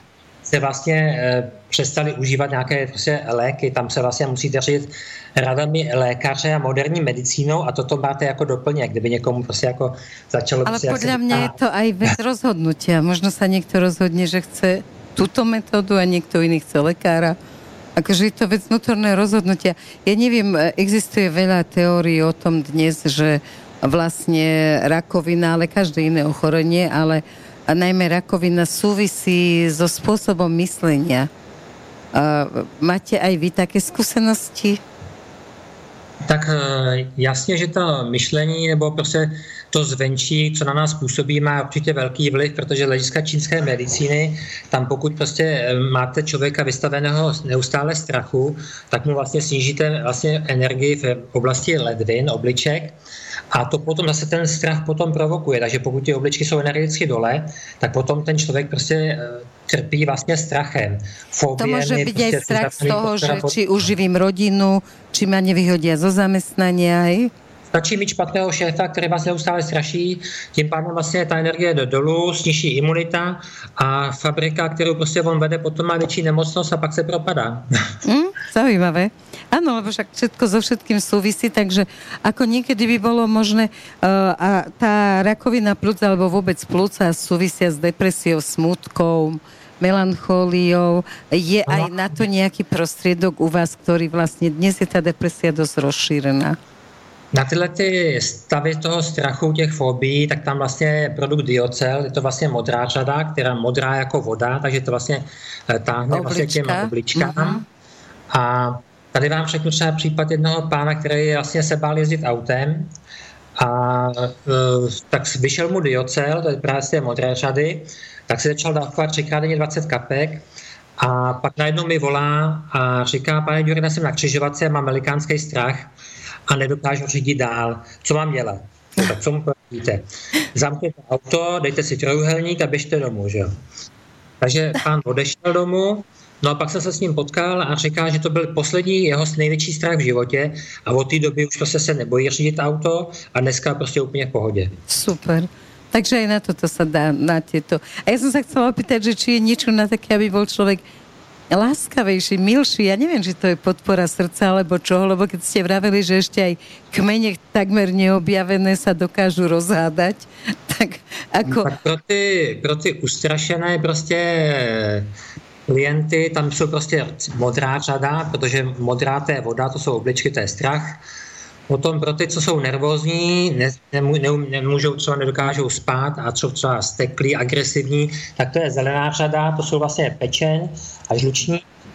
Potom vlastně, kdo má starosti, tak to je vlastně taková řada, která má prostě jakoby hnědou barvu nebo lososovitou takovou. Či starosti jako stres? To je oblast žaludku. To má velikánský vliv, ten žaludek. To jsou vlastně lidi, kteří třeba máte, dejme tomu matku doma, dítě třeba na diskotéku a ta matka volá ty děti. Za jich 15 minut je to všechno v pořádku, jasně. Co tam děláš, jo? Tak, nebo soused prostě vidí, pořád neustále sleduje souseda, co tam stěhuje domů, že jo, co prostě provádí, to jsou ty starosti, že jo, neustálí. No pak tam máme prostě smutek, to jsou prostě plíce se k tomu bojí a to je prostě fialová řada, to je jako bakterie, ten produkt a pak tam je prostě srdce, to je červená řada, to je vlastně jako krev, to je oheň a to je prostě smích a taková ta empatie prostě. To jsou takový ty lidi, to poznáte velice krásně, když máte člověka, on prostě ptáte se ho, jak se máte a on říká, no je happy, jo. Vám řekne všechno šťastně, mám se šťastně, perfektně a pak jde domů prostě a je na sebevraždu, jo. Jasně. Takový pářky, jako ty masky, jo. Dobre, a dá sa ako zmeniť, že ja neviem, už sa to vraj neklasifikuje tak, že melancholik a sangvinik a toto, ale proste si myslím, že každý sa rodíme s nejakou tou, ako keby takouto povahou a dá sa cez bylinky, keďže sa venujete aj tým výrobkom, teda príprave tých výrobkov, dá sa zmeniť ako keby osobnosť? No, neznazvala by som to až osobnosť, ale... Doplníte ten meridián a ten strach třeba zmizí. Záleží, do jaký míry vlastně to doplníte, tak potom třeba to může zmizet třeba, nejme tomu, na půl roku, na 3 roky, na 10 let. Pak se to třeba, budete mít nějaký třeba virus nebo nějaký bakterie, které vlastně mají nějaké toxiny, tak potom třeba ty obličky taky sníží dolů, energie klesne a pak ten strach se třeba projeví při té nemoci. Takže to záleží vyloženě na tom metom. A když jsme třeba ještě v oblasti genetiky, vlastně po rodičích, v oblasti těch obliček, tak potom to může klesat ještě častěji, ale dá se to prostě i diagnostikovat vlastně od pohledu, pokud se na toho člověka podíváte a má takové ty váčky pod očima nebo černé kruhy pod očima, má tam jakékoliv změny, tak pod těma očima je to vlastně reflexní zóna obliček. Takže podle toho poznáte toho člověka, že energeticky je dole. A co už je nad očima, tak to už je potom žaludek, slezina, slinivka. Pod očami to často mávajú aj politici, že majú také tmavé kruhy pod očami. A to asi nebude z toho, že sú prepracovaní starosti o národ. Že majú... To sú spojené nádoby ako alkohol a politik, že jo? A to tiež tie kruhy, aj tí, čo veľa pijú, tam majú, hej? No dobre, čínska medicína to lieči tým, že si tam dajú kusy surového mesa a tie stiahnu ten opuch. Takže odporúčam politikom, aby si stiahli opuchy. Ja som si myslela, že majú starosti o národno, a vy ste povedali. No třeba ve starém Egyptě používali třeba ještě různé prostě barvy na zkrášlení třeba pod očima, z minerály. A z minerály, pokud to dáváte na tu reflexní zónu po těch obliček, tak potom to ty obličky ovlivní a ty černé kruhy třeba pod očima mizely. Takže oni si takhle dokázali prostě už tenkrát jako pomoci. Ale řeknu třeba případ jako paní, která měla takové černé kruhy pod očima, černé kruhy nad očima a měla tam prostě už takové ty lipomy. A byla to velice krásná paní, ale díky tomu, že tam měla také ty černé kruhy kolem očí, tak vlastně vypadala jako panda. Ale byla z Mnichova, jezdila vždycky do Prahy jako k holiči a tam prostě holička, když jí prostě viděla, jak se jí ptala, co se jí jako stalo, a říkala, že prostě, že si takhle ty oči zabarvily, ale že si jezdila různé možné kliniky jako v Německu, měla prostě různé masti z kortikoidy, ale věhlasné kliniky jí nepomohly. No a řekli, tady máme pana Ďurinu a ten tam dělá prostě terapii s rukama. A zkuste to, třeba vám prostě pomůže. No a když mi to paní všechno takhle potom vypověděla, přišla ke mně, tak jsem si říkal, jako když tam nepomohli vlastně lékaři, ani věhlasná klinika, ani kortikoidy a nic, tak jsem si říkal, tak co tady prostě budeš dělat, že jo. Tak jsem si říkal, no ale jako když přijela, tak udělám tu terapii a uvidíme, že jo. Jako nic si o tom neslibuju, nic jsem taky nesliboval. Udělali jsme terapii a potom za 14 dní mi volá pane Ďurina, mě to všechno začalo kolem těch očí osychat, ta kůže, bez i nahoře a začalo se to v takových plátech loupat pryč. No a potom, když přijela na kontrolu, tak ta kůže všechno bylo oloupáno a byla z ní úplně krásná ženská, bez těch černých kruhů, žádná panda a velice krásná ženská a velice děkovala, že prostě takhle to bylo.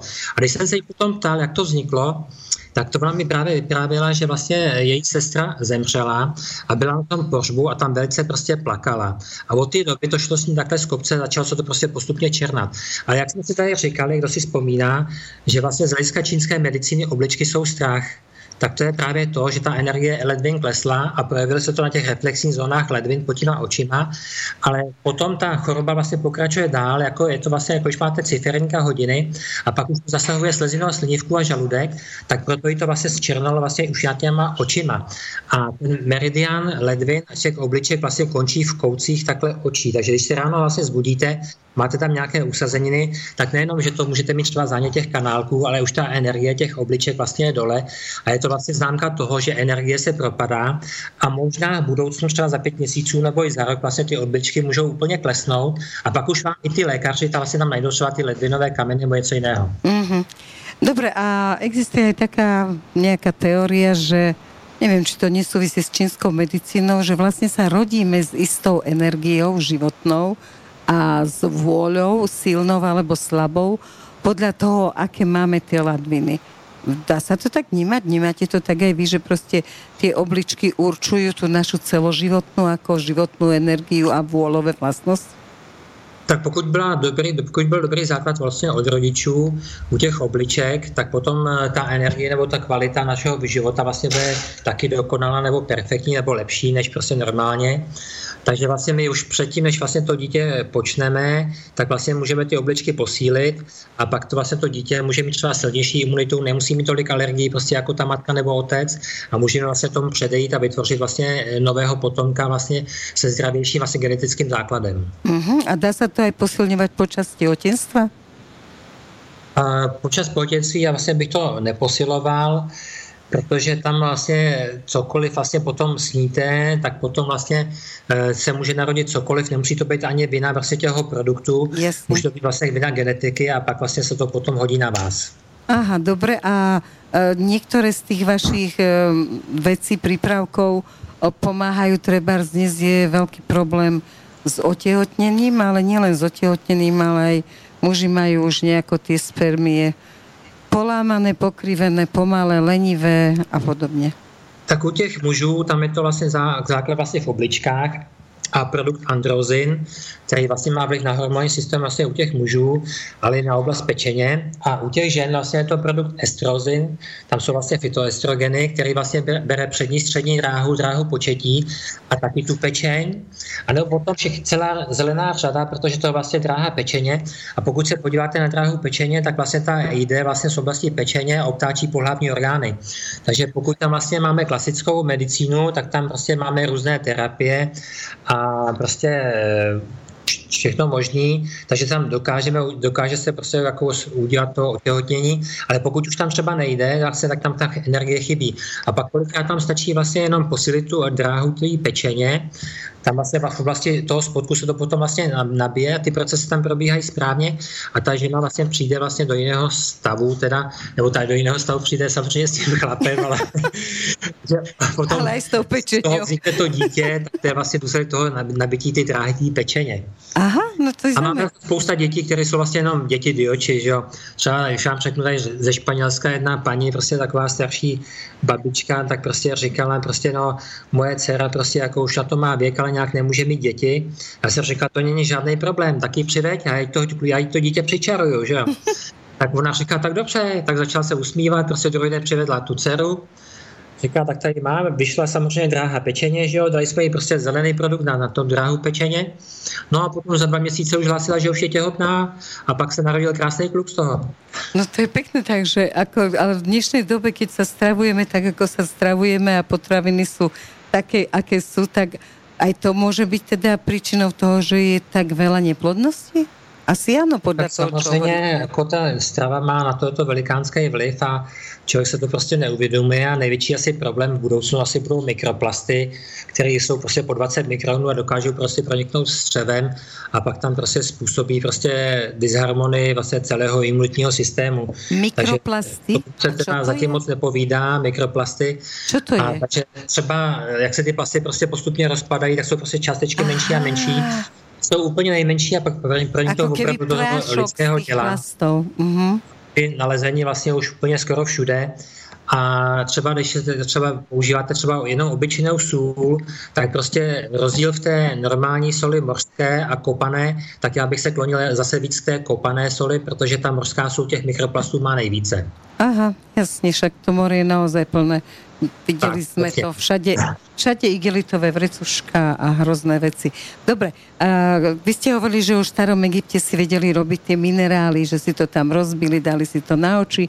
Ja som počula, že sa zaoberáte nejakým spôsobom aj kryštalológiou, dalo by sa to tak nazvať? Krystalterapie to vlastně patří vlastně jako byliny, tak i ty krystaly vlastně mají taky určitý vztah prostě k určitým orgánům, ale to vyplývá taky z obsahu těch minerálů, takže zinek třeba má vztah k ledvinám, měď třeba ke krvi, k játrům, železo taky ke krvi, rádium třeba k hypofýze a takhle vlastně by se mohli postupně ty orgány vlastně jmenovat, čemu mají afinitu a jaké vlastně ty minerály k čemu vlastně potřebují, nebo zatím ještě možná ani nevíme, k čemu ty minerály některé ty potřebují. Ale nemiešate bylinky s minerálmi. Máte aj niečo, čo je len z minerálov, alebo to aj miešate, alebo ako to? Mícháme vlastně byliny i z minerály taky, ale vlastně jenom bioinformačně. To je vlastně, že si jmete vlastně tu bioinformaci vlastně z těch minerálů a zesílíte to a pak vlastně se to vlastně má ten směr toho účinku, na co vlastně ten minerál působí. Takže vlastně ten zinek třeba má vztah opravdu těm obličkám a když jsme třeba dělali mix těch našich bylin, třeba toho diocelu, tak jsme se třeba na vysoké škole vlastně zemědělské dělali testy prostě tady v Praze, jaké minerály skutečně ten mix, ten diocel obsahuje, tak nejvíce obsahoval zinku. Aha. Takže i to vlastně je pomocí vlastně těch virgulí sestavení dohromady, tak vlastně potom i ty skutečně ty minerály odpovídají vlastně těm orgánům. Dobre, tak si dáme zasa pesničku, lebo tých informácií sme mali veľa, nech to stihneme spracovať. Ano, ano.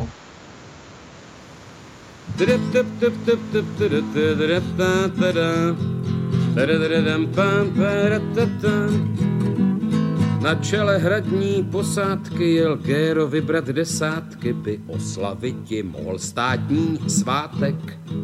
Leč prázdné město ves i bor, nepsasík Price i Branibor už dávno přestal střádat do prasátek. už nechce platit hradu hry, přes Čechy vytáh na Uhry, tam na Dunaji nalodil se na vor. A proti proudu pádluje a vesele si jodluje, jak štajerák, jak tyrolák či bavor.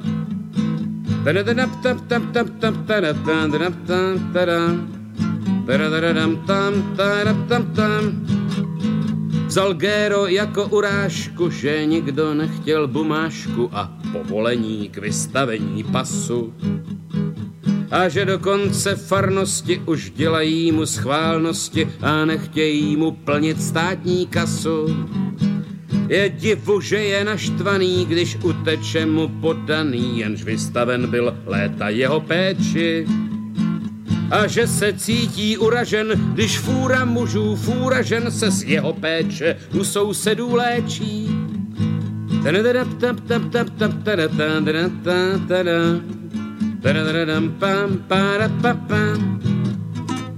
Géro oheň na střeše a alarmuje Mikeš, by polapil tu nevolnickou chátru. A Mikeš v roli spojence jde chytat Němce pro Němce, neb prospívá to ledvině a játru.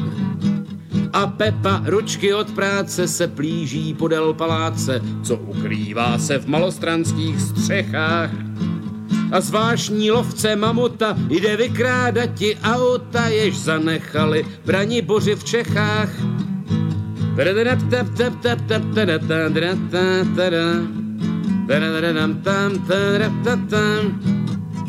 Proč by si jeden nepokrat, jo, v tom je Pepa demokrat, vždyť Čikulovi má být dána šance. My přežili jsme Habsburka, dneska máme Wartburka a tu Zexový konto v živnobance. Pak odstartuje polupu na víkendovou chalupu, tam s kamarády švihne pivní kůru. A na poměrisku hraje, ví, že to zas nějak uhraje a už se těší na demokraturu. A už se těší na demokraturu.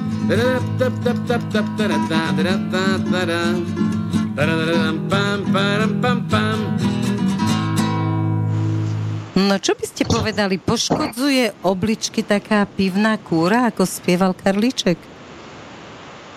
Čo robí pivo a obličky? Tak pivo to obsahuje chmel, takže to má uklidňující látky, že jo? A hlavně teda estrogenní. No, aby nám prsia nenarastli, teda nám môžu, no, ale vám. To bylo dobrý u mužů s rakovinou prostaty, protože tam je přemíra mužských hormonů, takže tam by se to dalo těma fytoestrogenama prostě nějak prostě ovlivnit. Aha, a v niektorom prípravku máte aj chmel? Chmel tam v žádnom přípravku nemáme zatím. No tak teraz som vás inšpirovala. Potom tam máme jiné byliny, třeba ten Mytinus ilicifolia, který má daleko více těch fytoestrogenů než třeba ten chmel. Aha. A třeba se takový ty jako super byliny do těch produktů, aby jsme tam nemuseli dávat jako hodně těch bylin, tak jsme tam dali takový ty byliny, které jsou jako z hlediska těch účinků nejsilnější třeba na ty určité různé choroby. A ty fytoestrogeny byste odporúčali alebo neodporúčali pre ženy, lebo často tak určite pro ženy. Ale ešte som nedokončila. Ženy, ktoré idú do prechodu, alebo sa boja prechodu, alebo sú na začiatku prechodu. Treba také niečo dávať, alebo je to tak prirodzený stav, že nič? Alebo či sa ešte dá vyvolať, lebo zase je teraz veľa žien, ktoré nechcú ísť do prechodu, lebo si načítali z múdrych amerických kníh, že len zatiaľ si mladá, kým máš menštruáciu. Tak jako samozřejmě, jako pokud máme jako tu menstruaci, tak jsme mladá, tak je mladá, že jo? Tak hlavně tam potom ty fytoestrogeny, tak i kdyby třeba ty ženy jako občas pili to pivo, tak je to prostě plus velký, protože i ta malá dávka alkoholu vlastně má nějaké ty preventivní účinky na infarkt myokardu a podobně, ale ty estrogeny hlavně potom vlastně ten hormonální systém dokáží nastartovat. My tam máme produkt, který se jmenuje estrozin a tam jsou všechny byliny takové, vlastně, které mají hodně fytoestrogenů a tam se to dávkuje 3x20 nebo 3x10 nebo i 2x10, u některých žen stačí. A když máme třeba příklad jako žena, která měla vyoperovaný vaječníky, dělohu, měla asi 42 návalů denně a začala použít ten estrozin, tak ty návaly se snížily pouze na 2 návaly denně. A pokud vám třeba řeknu ještě případ vlastně u mojí matky, která teda ještě kdysi dávno teda žila, tak vlastně ta používala ten estrozin, tak vlastně byla po přechodu a pokud začala brát ten estrozin, tak začala znova menstruovat, ale to vlastně vzala tu lahvičku a řekla teda Vláďo, vem si to naspátek, tohle já už nechci. To je pekné, tak, ale dobrá rada pre tie, ktoré to chcú, lebo dnes je taká troška hystéria okolo prechodu, takže a keď niekto chce zostať dlho mladý, tak nech si dáva estrozin. Ono to potom udělá i lepší pleť, jako pokud vlastně tam to je estrogen se doplní, tak nejenom pleť, ale zuby, nechty, vlasy, všechno je daleko lepší. Aha. No to je veľmi dobré. A tie krémy, keď hovoríte, že aj krémy pán Ďurina odporúčal, tak nejaký taký tak aj antivráskový, no. Tak ten vlastně má taky fytoestrogeny, ale má třeba i 7% vlastně ozónu, takže vlastně má taky dezinfekční účinky, ale vlastně použití vlastně i na krásu. A tady máme třeba případy, když byla taková špatná menstruace, taková nepravidelná, tak pokud si ta vlastně žena ten estrozin mazala vlastně na oblast toho břicha, tak situace se krásně vyrovnala a pokud to přestala mazat, se to zase potom vrátilo, takže to ovlivnění se tam dá vlastně přes tu pokožku udělat. A pak tady máme ještě další krém, třeba Venisfer, a tam vlastně nám studentka farmacie dělala takový test, vlastně do jaké míry vlastně mají ty různé kosmetické krémy vlastně hydratační účinky. Takže si nakoupila různé krémy vlastně z obchodu a vlastně ten náš Venisfer, tak ten Venisfer vlastně vyhrál na celé čáře a vlastně výsledek byl z té její studijní práce, že Venisfer má hluboké a dlouhodobé hydratační účinky. A podobně jsou vlastně na tom i ty ostatní krémy. To je fantastické, takže to... Je to vlastně vedecky ověřeno, pokud to někomu takhle stačí. Áno, čiže keď sme boli v oblasti ezoteriky a psychotroniky, tak teraz dávame vedecky overené a vyrovnaté aj vrásky, lebo mne už nepomôže nič, len nejaký vyrovnávač. Niekde je vieda, niekde je ezoterika, niekde obojí. A niekde, tak, ale tak, dobre. Ja som si prečítala, že aj bezkontaktná masáž existuje u vás na stránke. Preboha, povedzte mi, čo je bezkontaktná masáž. Budete sa na mňa pozerať a... Tak je to vlastně terapie sféra, kdy vlastně sbíráte vlastně plazmu z přední strany člověka, ze zadní, vlastně ze stran a pak se tam vlastně odehrávají různé věci, doplní se meridiány, zlepší se tam vlastně lymfatický průtok, aktivuje se vlastně kostní čteň a tak vlastně tomu se vlastně říká bezkontaktní masáž, kdy se vlastně toho člověka nedotýkáte. A on vlastně to cítí, ten člověk, že sa niečo s ním deje? toho člověka a ten člověk některý to cítí, některý to necítí. A pokud třeba tam je ještě ta víra, tak to cítí třeba ještě od 10krát tolik. Aha. Takže kdyby tomu třeba, když otec měl cystu na ledvině, tak jsme vlastně dělali tu terapii sféra, tak vlastně, když postupně jdete od zhora dolů, tak vlastně i ta lymfa a krev se vlastně postupně přemysťuje vlastně do oblasti spod nohou, rukou, až to vlastně ruce vlastně postupně modrají, natékají i ty nohy, modrají ty nohy. Pak tam cítíte pálení, brnění, některé ty lidi u toho i brečejí, některé lidi třeba si u toho vlastně skácí, takže vlastně musíte dělat vlastně pomalu, postupně a ten člověk musíte s ním komunikovat, vlastně, aby vám řekla vlastně, co cítí, jestli to můžete přitlačit, anebo teda ubrat. A kde sa môžem na takú masáž dostať? Na tu masáž se dostanete prostě, pokud půjdete na školení diochi, tak tam prostě občas jako ty školení, ty terapie sféra děláme, dá se to naučit vlastně víceméně každý člověk, záleží na té citlivosti a jak to vlastně, a že tam vlastně ten lymfatický systém vlastně i ta krev vlastně se stěhuje dolů. To jsme třeba dělali jako vlastně u jedné vlastně ženy, kdy vlastně ona měla takový vlastně problém na oblasti pravém lítku, tam měla zafáčování to měla a když jsme dělali tuto terapii, tak vlastně natekly postupně ruce, nohy a tam vlastně jsem potom zkontroloval, že vlastně vizuálně vidíte přímo nad tím obvazem, jak je zaškrcený, tak tam vlastně měla obrovský vlastně otok a tam to vlastně bolelo. Potom, když to rozvázala, to krásně prostě potom proteklo a pak vlastně je to stejné, jako když máte vlastně měsíc a vlastně působí na vodu, na moře příliv a odliv, tak vlastně tady ta energie vlastně taky táhne tu vlastně lymfu a krev vlastně dolů a pak samovolně to jde naspátek, takže to je taková lymfodrenáž totální a když se tam vlastně ta kostní čteň a krvetvorba, takže to zabírá perfektně třeba u těch různých leukémií. Ne třeba u všech, ale u spousta lidí se ten krevní obraz jako dá teda jako vylepšit.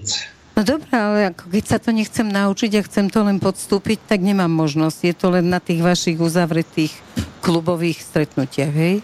No ono jako takhle, když vám to řeknu, jako když jsem byl třeba mladší, tak jsem třeba se snažil prostě různé ty lidi přesvědčit, prostě aby tomu věřili, aby ucítili na vlastní kůži, co ta energie vlastně to je.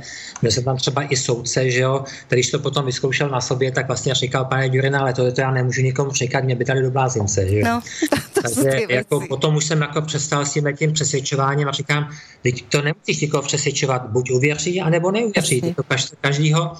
A vlastně, kdyby se měla každýho přesvědčovat, tak by se od rána nic jiného nedělala do večera a celý život, než prostě tady měla lidi, kteří vás prostě chtějí zkoušet, jestli prostě jako máte tu energii, nebo nemáte. Ano. A to prostě mě zase zajímat nebude, protože já chci taky žít normální život. Tak, človek nie je cvičená opička, aby niečo dokazoval. Dobre, a tak, ako dá sa potom, a keď sa to niekto chce naučiť, možno niektorí z našich poslucháčov by to chceli, čiže ako sa dostane do toho vášho klubu, lebo mňa zaujíma treba ten časopis Sféra, ktorý tiež asi vydávate len klubový. Čiže ako sa človek stáva potom členom toho klubu, že môžem ísť na to učenie tej masáže, alebo môžem dostávať ten časopis? Tak já bych teď začal zase místo pana Ďuriny, to bych si vzal jako svoji odpověď. My máme vlastně, jak v České republice, tak na Slovensku máme svoje prodejny. Na našich webových stránkách a na stránkách slovenské dioči najdete všechny kontakty, kde vlastně je možné si naše přípravky zakoupit. A tam na těchto místech si uděláte registraci. Aha. To znamená, že budete členem dioči, budete nakupovat ty přípravky s nějakou určitou slevou, nebo se nestanete členem dioči, ale nemáte zas takové ty výhody, jako když jste tím členem. Pokud jste členem, nakupujete ze slevou a zároveň dostáváte i ten časopis, který se jmenuje Sféra. Je to časopis, který vydáváme a je to časopis, který je opravdu velmi zajímavý. Jsou tam články, našla som vo vlaku, niekto to tam nechal a bolo to mimoriadne dobre čítanie. Já si myslím, že je to opravdu celkem zajímavé čtení. Máme spoustu autorů, lékařů, kteří nám do tohoto časopisu přispívají. Máme tam spoustu zajímavých článků o přírodě, o bylinách. Myslím si, že je to hezký časopis a rozhodně stojí za to si ho alespoň přečíst. A pokud ani nechcete být členem dioči, můžete si objednat jenom ten samotný časopis. Áno, čiže zase cez tú vašu stránku, hej? No áno, cez naše stránky, buď dioči, nedostanem v poštovej novinovej službe. Áno, presne tak. Dobre, tak ešte tu máme mail. Napísal, medzi tým odpísal aj Jozef, áno, respektíve Štefán, ktorý... Za Jozefa chcel tú diagnózu. Jozef, reakcia, je to zaujímavá diagnostika. Tá slinivka môže byť, lebo niekedy v tej oblasti cíti bolesť. Trávenie má oslabené, tak asi aj ten žalúdok by mohol byť oslabený a tiež aj mechúr. Po absolvovaní kúry pomocou spomenutých produktov sa mu môže oslabenie v týchto orgánoch aj vrátiť? Môže sa vrátiť? Samozřejmě, pokud tam genetika je v tom oslabení u těch obliček, tak se to zase může vrátit. Záleží, do jaký míry se to zregeneruje. První vlastně vždycky jdou obličky a pak musíme mít na paměti, že potom vlastně to postupuje dále na žaludek, pak párový orgán, slezinu a slinivku. Pokud by se to nechalo ještě dál, tak pak to vlastně potom jde na plíce a pak na srdce. No a pak už je to, říkejme, no dobre, teraz ho nepochovajme, len povedzme, že keď to, čo ste mu odporúčali, tie všetky akože prípravky, keď si ich dá tak poctivo, ako ste to napísali, tie 4 balenia, neviem čo všetko, tak potom sa mu to zasa môže vrátiť. Ano. Doživotně bych tam posiloval ty obličky a je to úplně jedno, jestli to budete posilovat těmi produkty vlastně od nás, anebo prostě nějakými bylinami, které jsou na obličky. Dobre. A čo máme ďalej? Ďalej máme... Dobrý večer, mohla by som poprosiť o hodnotenie zdravia pre 2 členky rodiny? Zlatica? No, momentálne už by som povedala, že najskôr dáme jedno, a čo došlo skorej a potom... Dobrý deň, môžem poprosiť na meno Natália 12. júla 1974. Dobre, a potom by som povedala, že už budeme mať do konca vysielania, takže keď sa podarí jednu členku rodiny, tak urobíme jednu a tú druhú by som, povedzte vy, ako by sa s vami mohli spojiť ešte. Dobře, takže teďko bychom udali tu Natálii, takže pan Ďurina už má virgule v ruce a já budu diktovat. Ja, ano. Nejvíce oslabené orgány u Natálie jsou tyto, vteřinku vydržte. Tlusté střevo, obličky, levá píce, A průdušky. Plíce, průdušky, párový orgán. Tak tam je největší problém. A je tam ještě kromě toho momentálně probíhající bakteriální a virový infekt. Já bych nadikoval přípravky, které by byly na toto vhodné. Z kapek je to Bactevir, 4 balení, 3krát denně 20 kapek. Z kapsle bude to Deviral, 4 balení Deviralu, jsou to kapsličky a bylo by to 3krát denně 2 kapsle.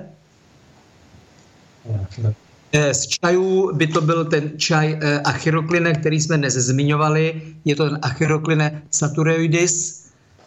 Krém doporučuje pan Ďurina estrozin, to je ten, jak jsme o něm teď mluvili, s těmi estrogeny. A z homeopatik zinc metalikum, to znamená, vyloučí se zinek z těla, CH15, ředění CH15 a byly by to 4 kuličky jednou za 3 dny, 3 týdny. Dobre. Tak, teda ještě někdo měl zájem o diagnostiku a dnes už se to samozřejmě teda asi nestihne, tak já bych teda nechal spojení. Dajme z tých rodinných príslušníkov, dajme jednu ešte. Určite, tak řekněte jméno s tím. No, tak pani Zlatica napísala 2 členky rodiny 4. októbra 1951 Zlatica. Takže Zlaticu. Tak uděláme Zlaticu, vteřinku vydržte, zase budu diktovat. Tak, oslabený orgány u Zlatice jsou slinivka, žaludek, levá ledvina a močový měchýř. To je opět párový orgán. 55. Tak ten index takového většího znečištění je na stupni 4. Tam bych jenom vysvětlil, že to znečištění vlastně 1 je dobrá, čím vyšší stupeň znečištění, tím horší. Průměrná bývá 3, u paní Zlatice je to 4, to znamená, že už tam ten index je trošičku nad takovou tu průměrnou hodnotu, to znamená, že tam by asi opravdu chtělo začít něco dělat. A tam by to chtělo. Tak pan Ďurina doporučuje přímo vyšetřit asi tedy u lékaře štítnou žlázu. Vaječníky, prsa, štítná žláza. Tam už je vlastně takový stav, kdy tam asi můžou vznikat cysty, takže tam bych se vlastně nedivil, kdyby tam něco v budoucnosti něco i vzniklo. Takže určitě každopádně jako krev celkově a gynekologii kompletní. Dobre. Tak a řekneme teda přípravky ještě na takové to pročištění, než by se teda došlo k nějakému tomu lékařskému vyšetření, tak doporučuje pan Ďurina z kapek Sagradin, 4 balení, 3krát denně 20 kapek. Z kapsliček by to byl trombosterin, 4 balení, 2krát denně 2 kapsle. Krém doporučuje Venisfer, to je ta červená řada. Čaj Maitenus, to jsou ty estrogeny. A z homeopatik byl selenium, CH30, 4 kuličky, jednou za 3 dny, 3 týdny. Ale rozhodně doporučuje teda tu gynekologii nechat si vyšetřit prsa a dělohu. Dobre, kým prečíta Martin ďalšie pre pani Zlaticu, tak sa ešte opýtam, že aký máte názor na klistýry? To mi volal i predtým, ako ste mali prísť. Že keď som povedala, že budete hosťom, že sa mám na toto určite opýtať, tak sa pýtam, aký máte názor na klistýry? Tak jako se vším, pokud se to nepřehání, tak je to určitě v pořádku. Dá se to prostě aplikovat taky. Zabírá to, ale já se... nepřeháňal bych to s tím. Dobre, fajn. Tak pani Zlatici pozvieme druhú diagnostiku. Tak pani Zlatica napísala ešte jedno meno, Alena, 11. júna 1949. Takže pro paní Alenu budu diktovat. Nejvíce oslabené orgány je žlučník, tlusté střevo, ledviny a močový měchýř. A jsou ještě také tam vidí pan Ďurina trošku krevní destičky.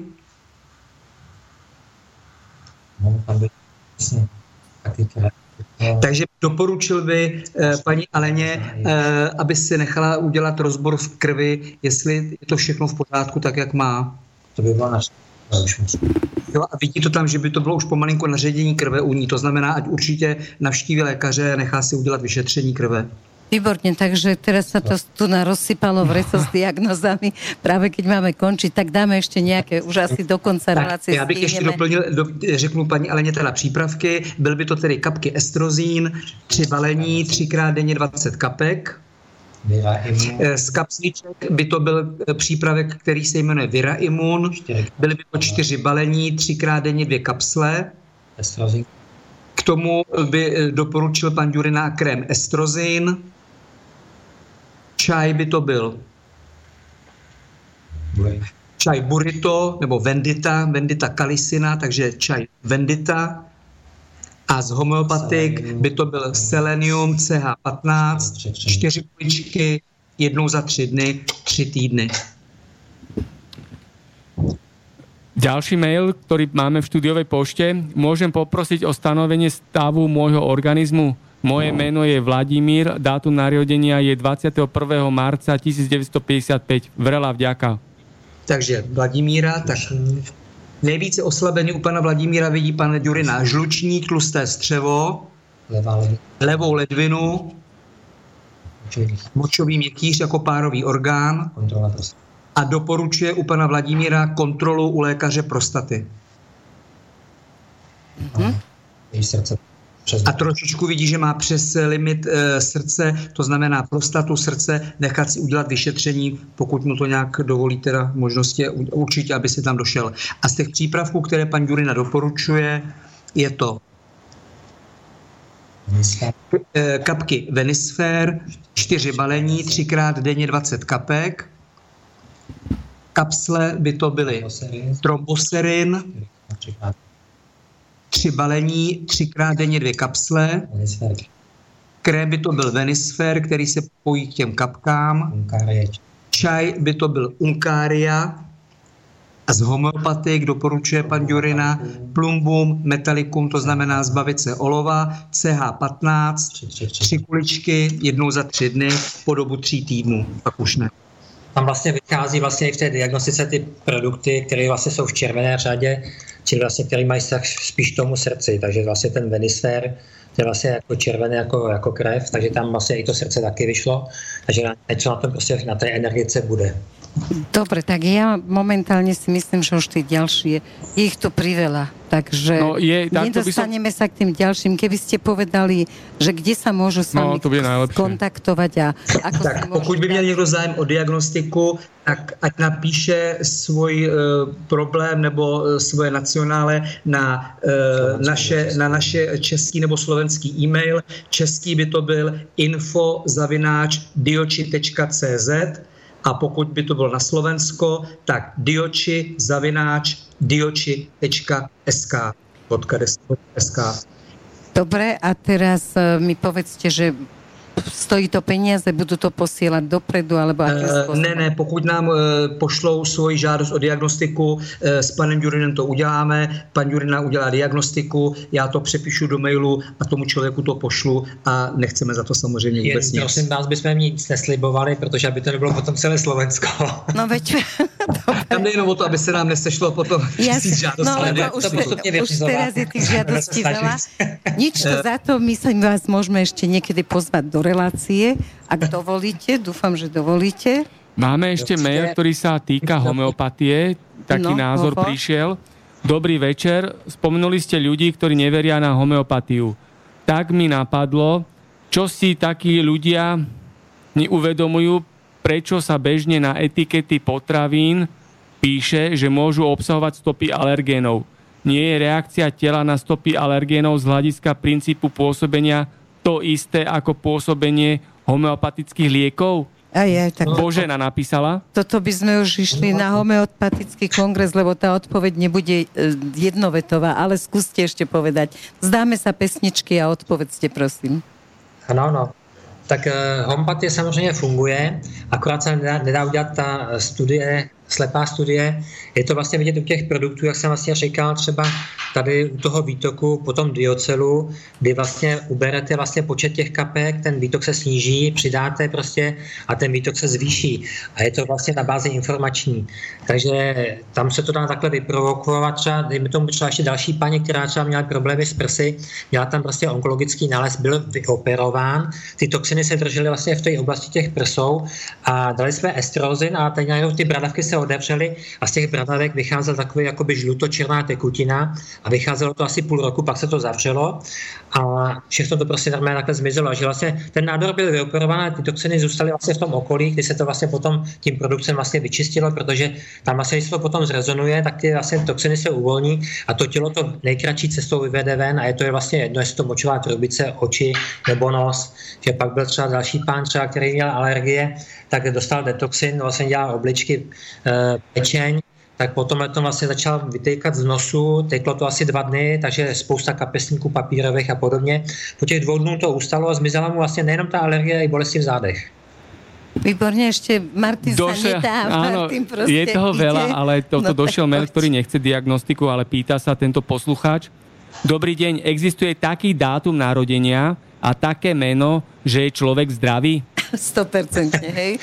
To bylo vtipné. No, už se narodíme prostě s tou disharmonií, to energetickou, protože ta genetika tam prostě funguje, pracuje a vlastně, když už se vlastně rodíte, tak už tam nějaký prostě ta matka nějakou tu disharmonii měla na tom meridiánu, takže pokud to bylo třeba na žlučníku, tak se třeba potom narodí třeba dítě, který má kyčelní dysplazii. Protože ten meridián je právě přes ty kyčle a když jsou vlastně ty obličky u toho, tak tam to je vlastně úplně jasný. No, tak toto tiež nebolo potešiteľné, čiže ani dátum, ani meno neexistuje.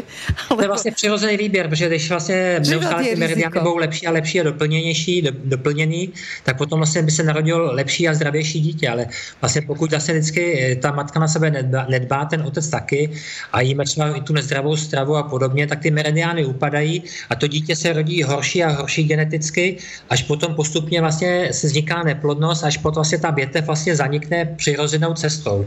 Takže to je vlastně takzvaný ten přirozený výběr vlastně pomocí vlastně té energetiky. Aha, no, tak to je ešte horšia správa. Ale dá sa to zvrátiť, že jo?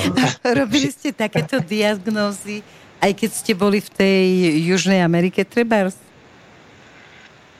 Jakže ještě? S virgulkou, či ste tam robili diagnózy Indianom v tej Južnej Amerike? Oni dělali diagnostiku mě, já jsem dělal jim potom. A říkali, že to je velice zajímavé a hlavně ta terapie moje. A im sa páčila tiež tá vaša... Vyšla vám tá diagnoza, čo vám robili? To áno, vyšla. Čiže sú dobrí, takže navzájom si pomáhajme, všetko je o jednote a nám už neostáva... Důležité prostě, není důležité, jak to člověka vylečíte, ale důležité je ten výsledek. Jasne.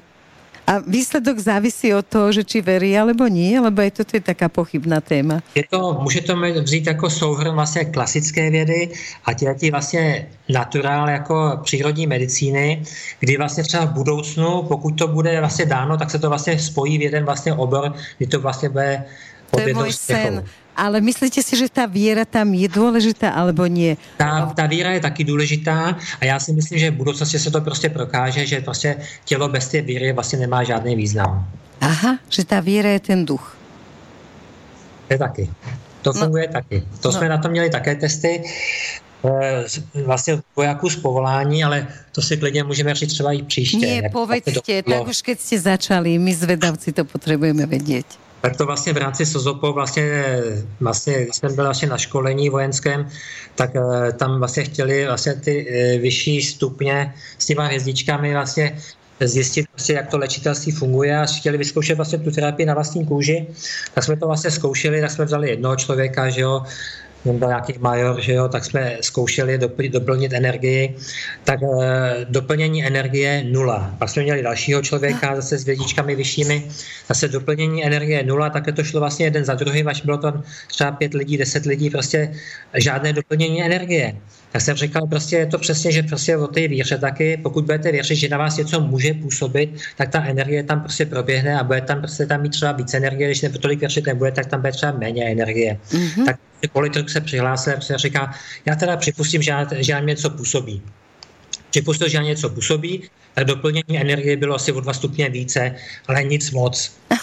No a pak tam byli další zase 0,0, tak už se tam potom smáli s tím kafem a cigaretama, prostě říkali si, hele, tady je nějaký blázen, šarlatán a podobně, tak jsem říkal, víte co, s váma to nemá cenu, uděláme posledního člověka, ale to už jsem byl tak nažhavený, že už prostě energie u mě prostě úplně už kypěla, přehršel, tak jsem říkal, tak třeba vy, tak sem pojďte, tak jsem přišel, že jo, já jsem na ně nahodil ruce, on se okamžitě skácel na zem, začal se odrážet od země, takže vojáci se smáli, prostě, že to byla guma, že jo. A teďko prostě jde o to prostě ten minus potenciál, který prostě měl na sobě to smejt, že jo, takže on se neustále odrážel. To prostě jsem říkal okamžitě vodu, takže on běžel jeden voják na záchod, že jo, přines tu vodu a mezi tím ta voda mu propadla prostě mezi týma prstama a najednou tu vodu neměl, takže prostě zase běžel po druhý, že jo, a ten voják, ten lampasák se neustále odrážel od té země a já jsem říkal, tyjo, teď už to je špatný, už je to dlouhou dobu, tak jsem malé pomlátil, že jo, zase přines tu vodu a zase voda žádná, že jo, tak jsem tam viděl akvárium, tak jsem toho akvária šáhnul s těma rybičkama, hodil jsem na tu vodu, najednou se začal oklepávat, klepat se přestal, že už to neodrážel, ty odrazy od té země byly tak těch 30 cm nahoru dolů. Přestal se klepat a najednou říká, co je? A najednou všichni prostě říkali, ty nevíš, co se stalo. Ale kdybyste jste viděla ten výraz prostě těch tváří, prostě jak ty cigarety jim prostě takhle spadly dolů, zapli ty do těch svých křesel honosnej, podívali se na sebe a teďko takhle plásli a říkali, teď už tomu věřím. Že sa ma mohl zabít, to už je nezajímalo. Jasne, dostali ráno šokom. Dobre, takže zázraky sa dejú, my veríme všetci, čo počúvame, aj čo vysielame, aj naši hostia, že to nie sú zázraky, že to bude o chvíľu úplne prirodzená záležitosť. Ale byli i horší veci. Že veľmi, veľmi pekne vám ďakujem a naozaj sa teším, že sa ešte stretneme. A zatiaľ krásny večer a krásne slnečkovanie. Do počutia zo štúdia Bratislava. Krásný večer. Loučíme se s vašimi posluchači a děkujeme za pozvání. Bratia, majte sa tam hezky. Áno, a ja sa lúčim so všetkými poslucháčmi, želám krásnu dobrú noc a ešte dáme pesničku. Táto relácia vznikla za podpory dobrovoľných príspevkov našich poslucháčov. I ty sa k nim môžeš pridať. Viac informácií nájdeš na www.slobodnyvysielac.sk. Ďakujeme.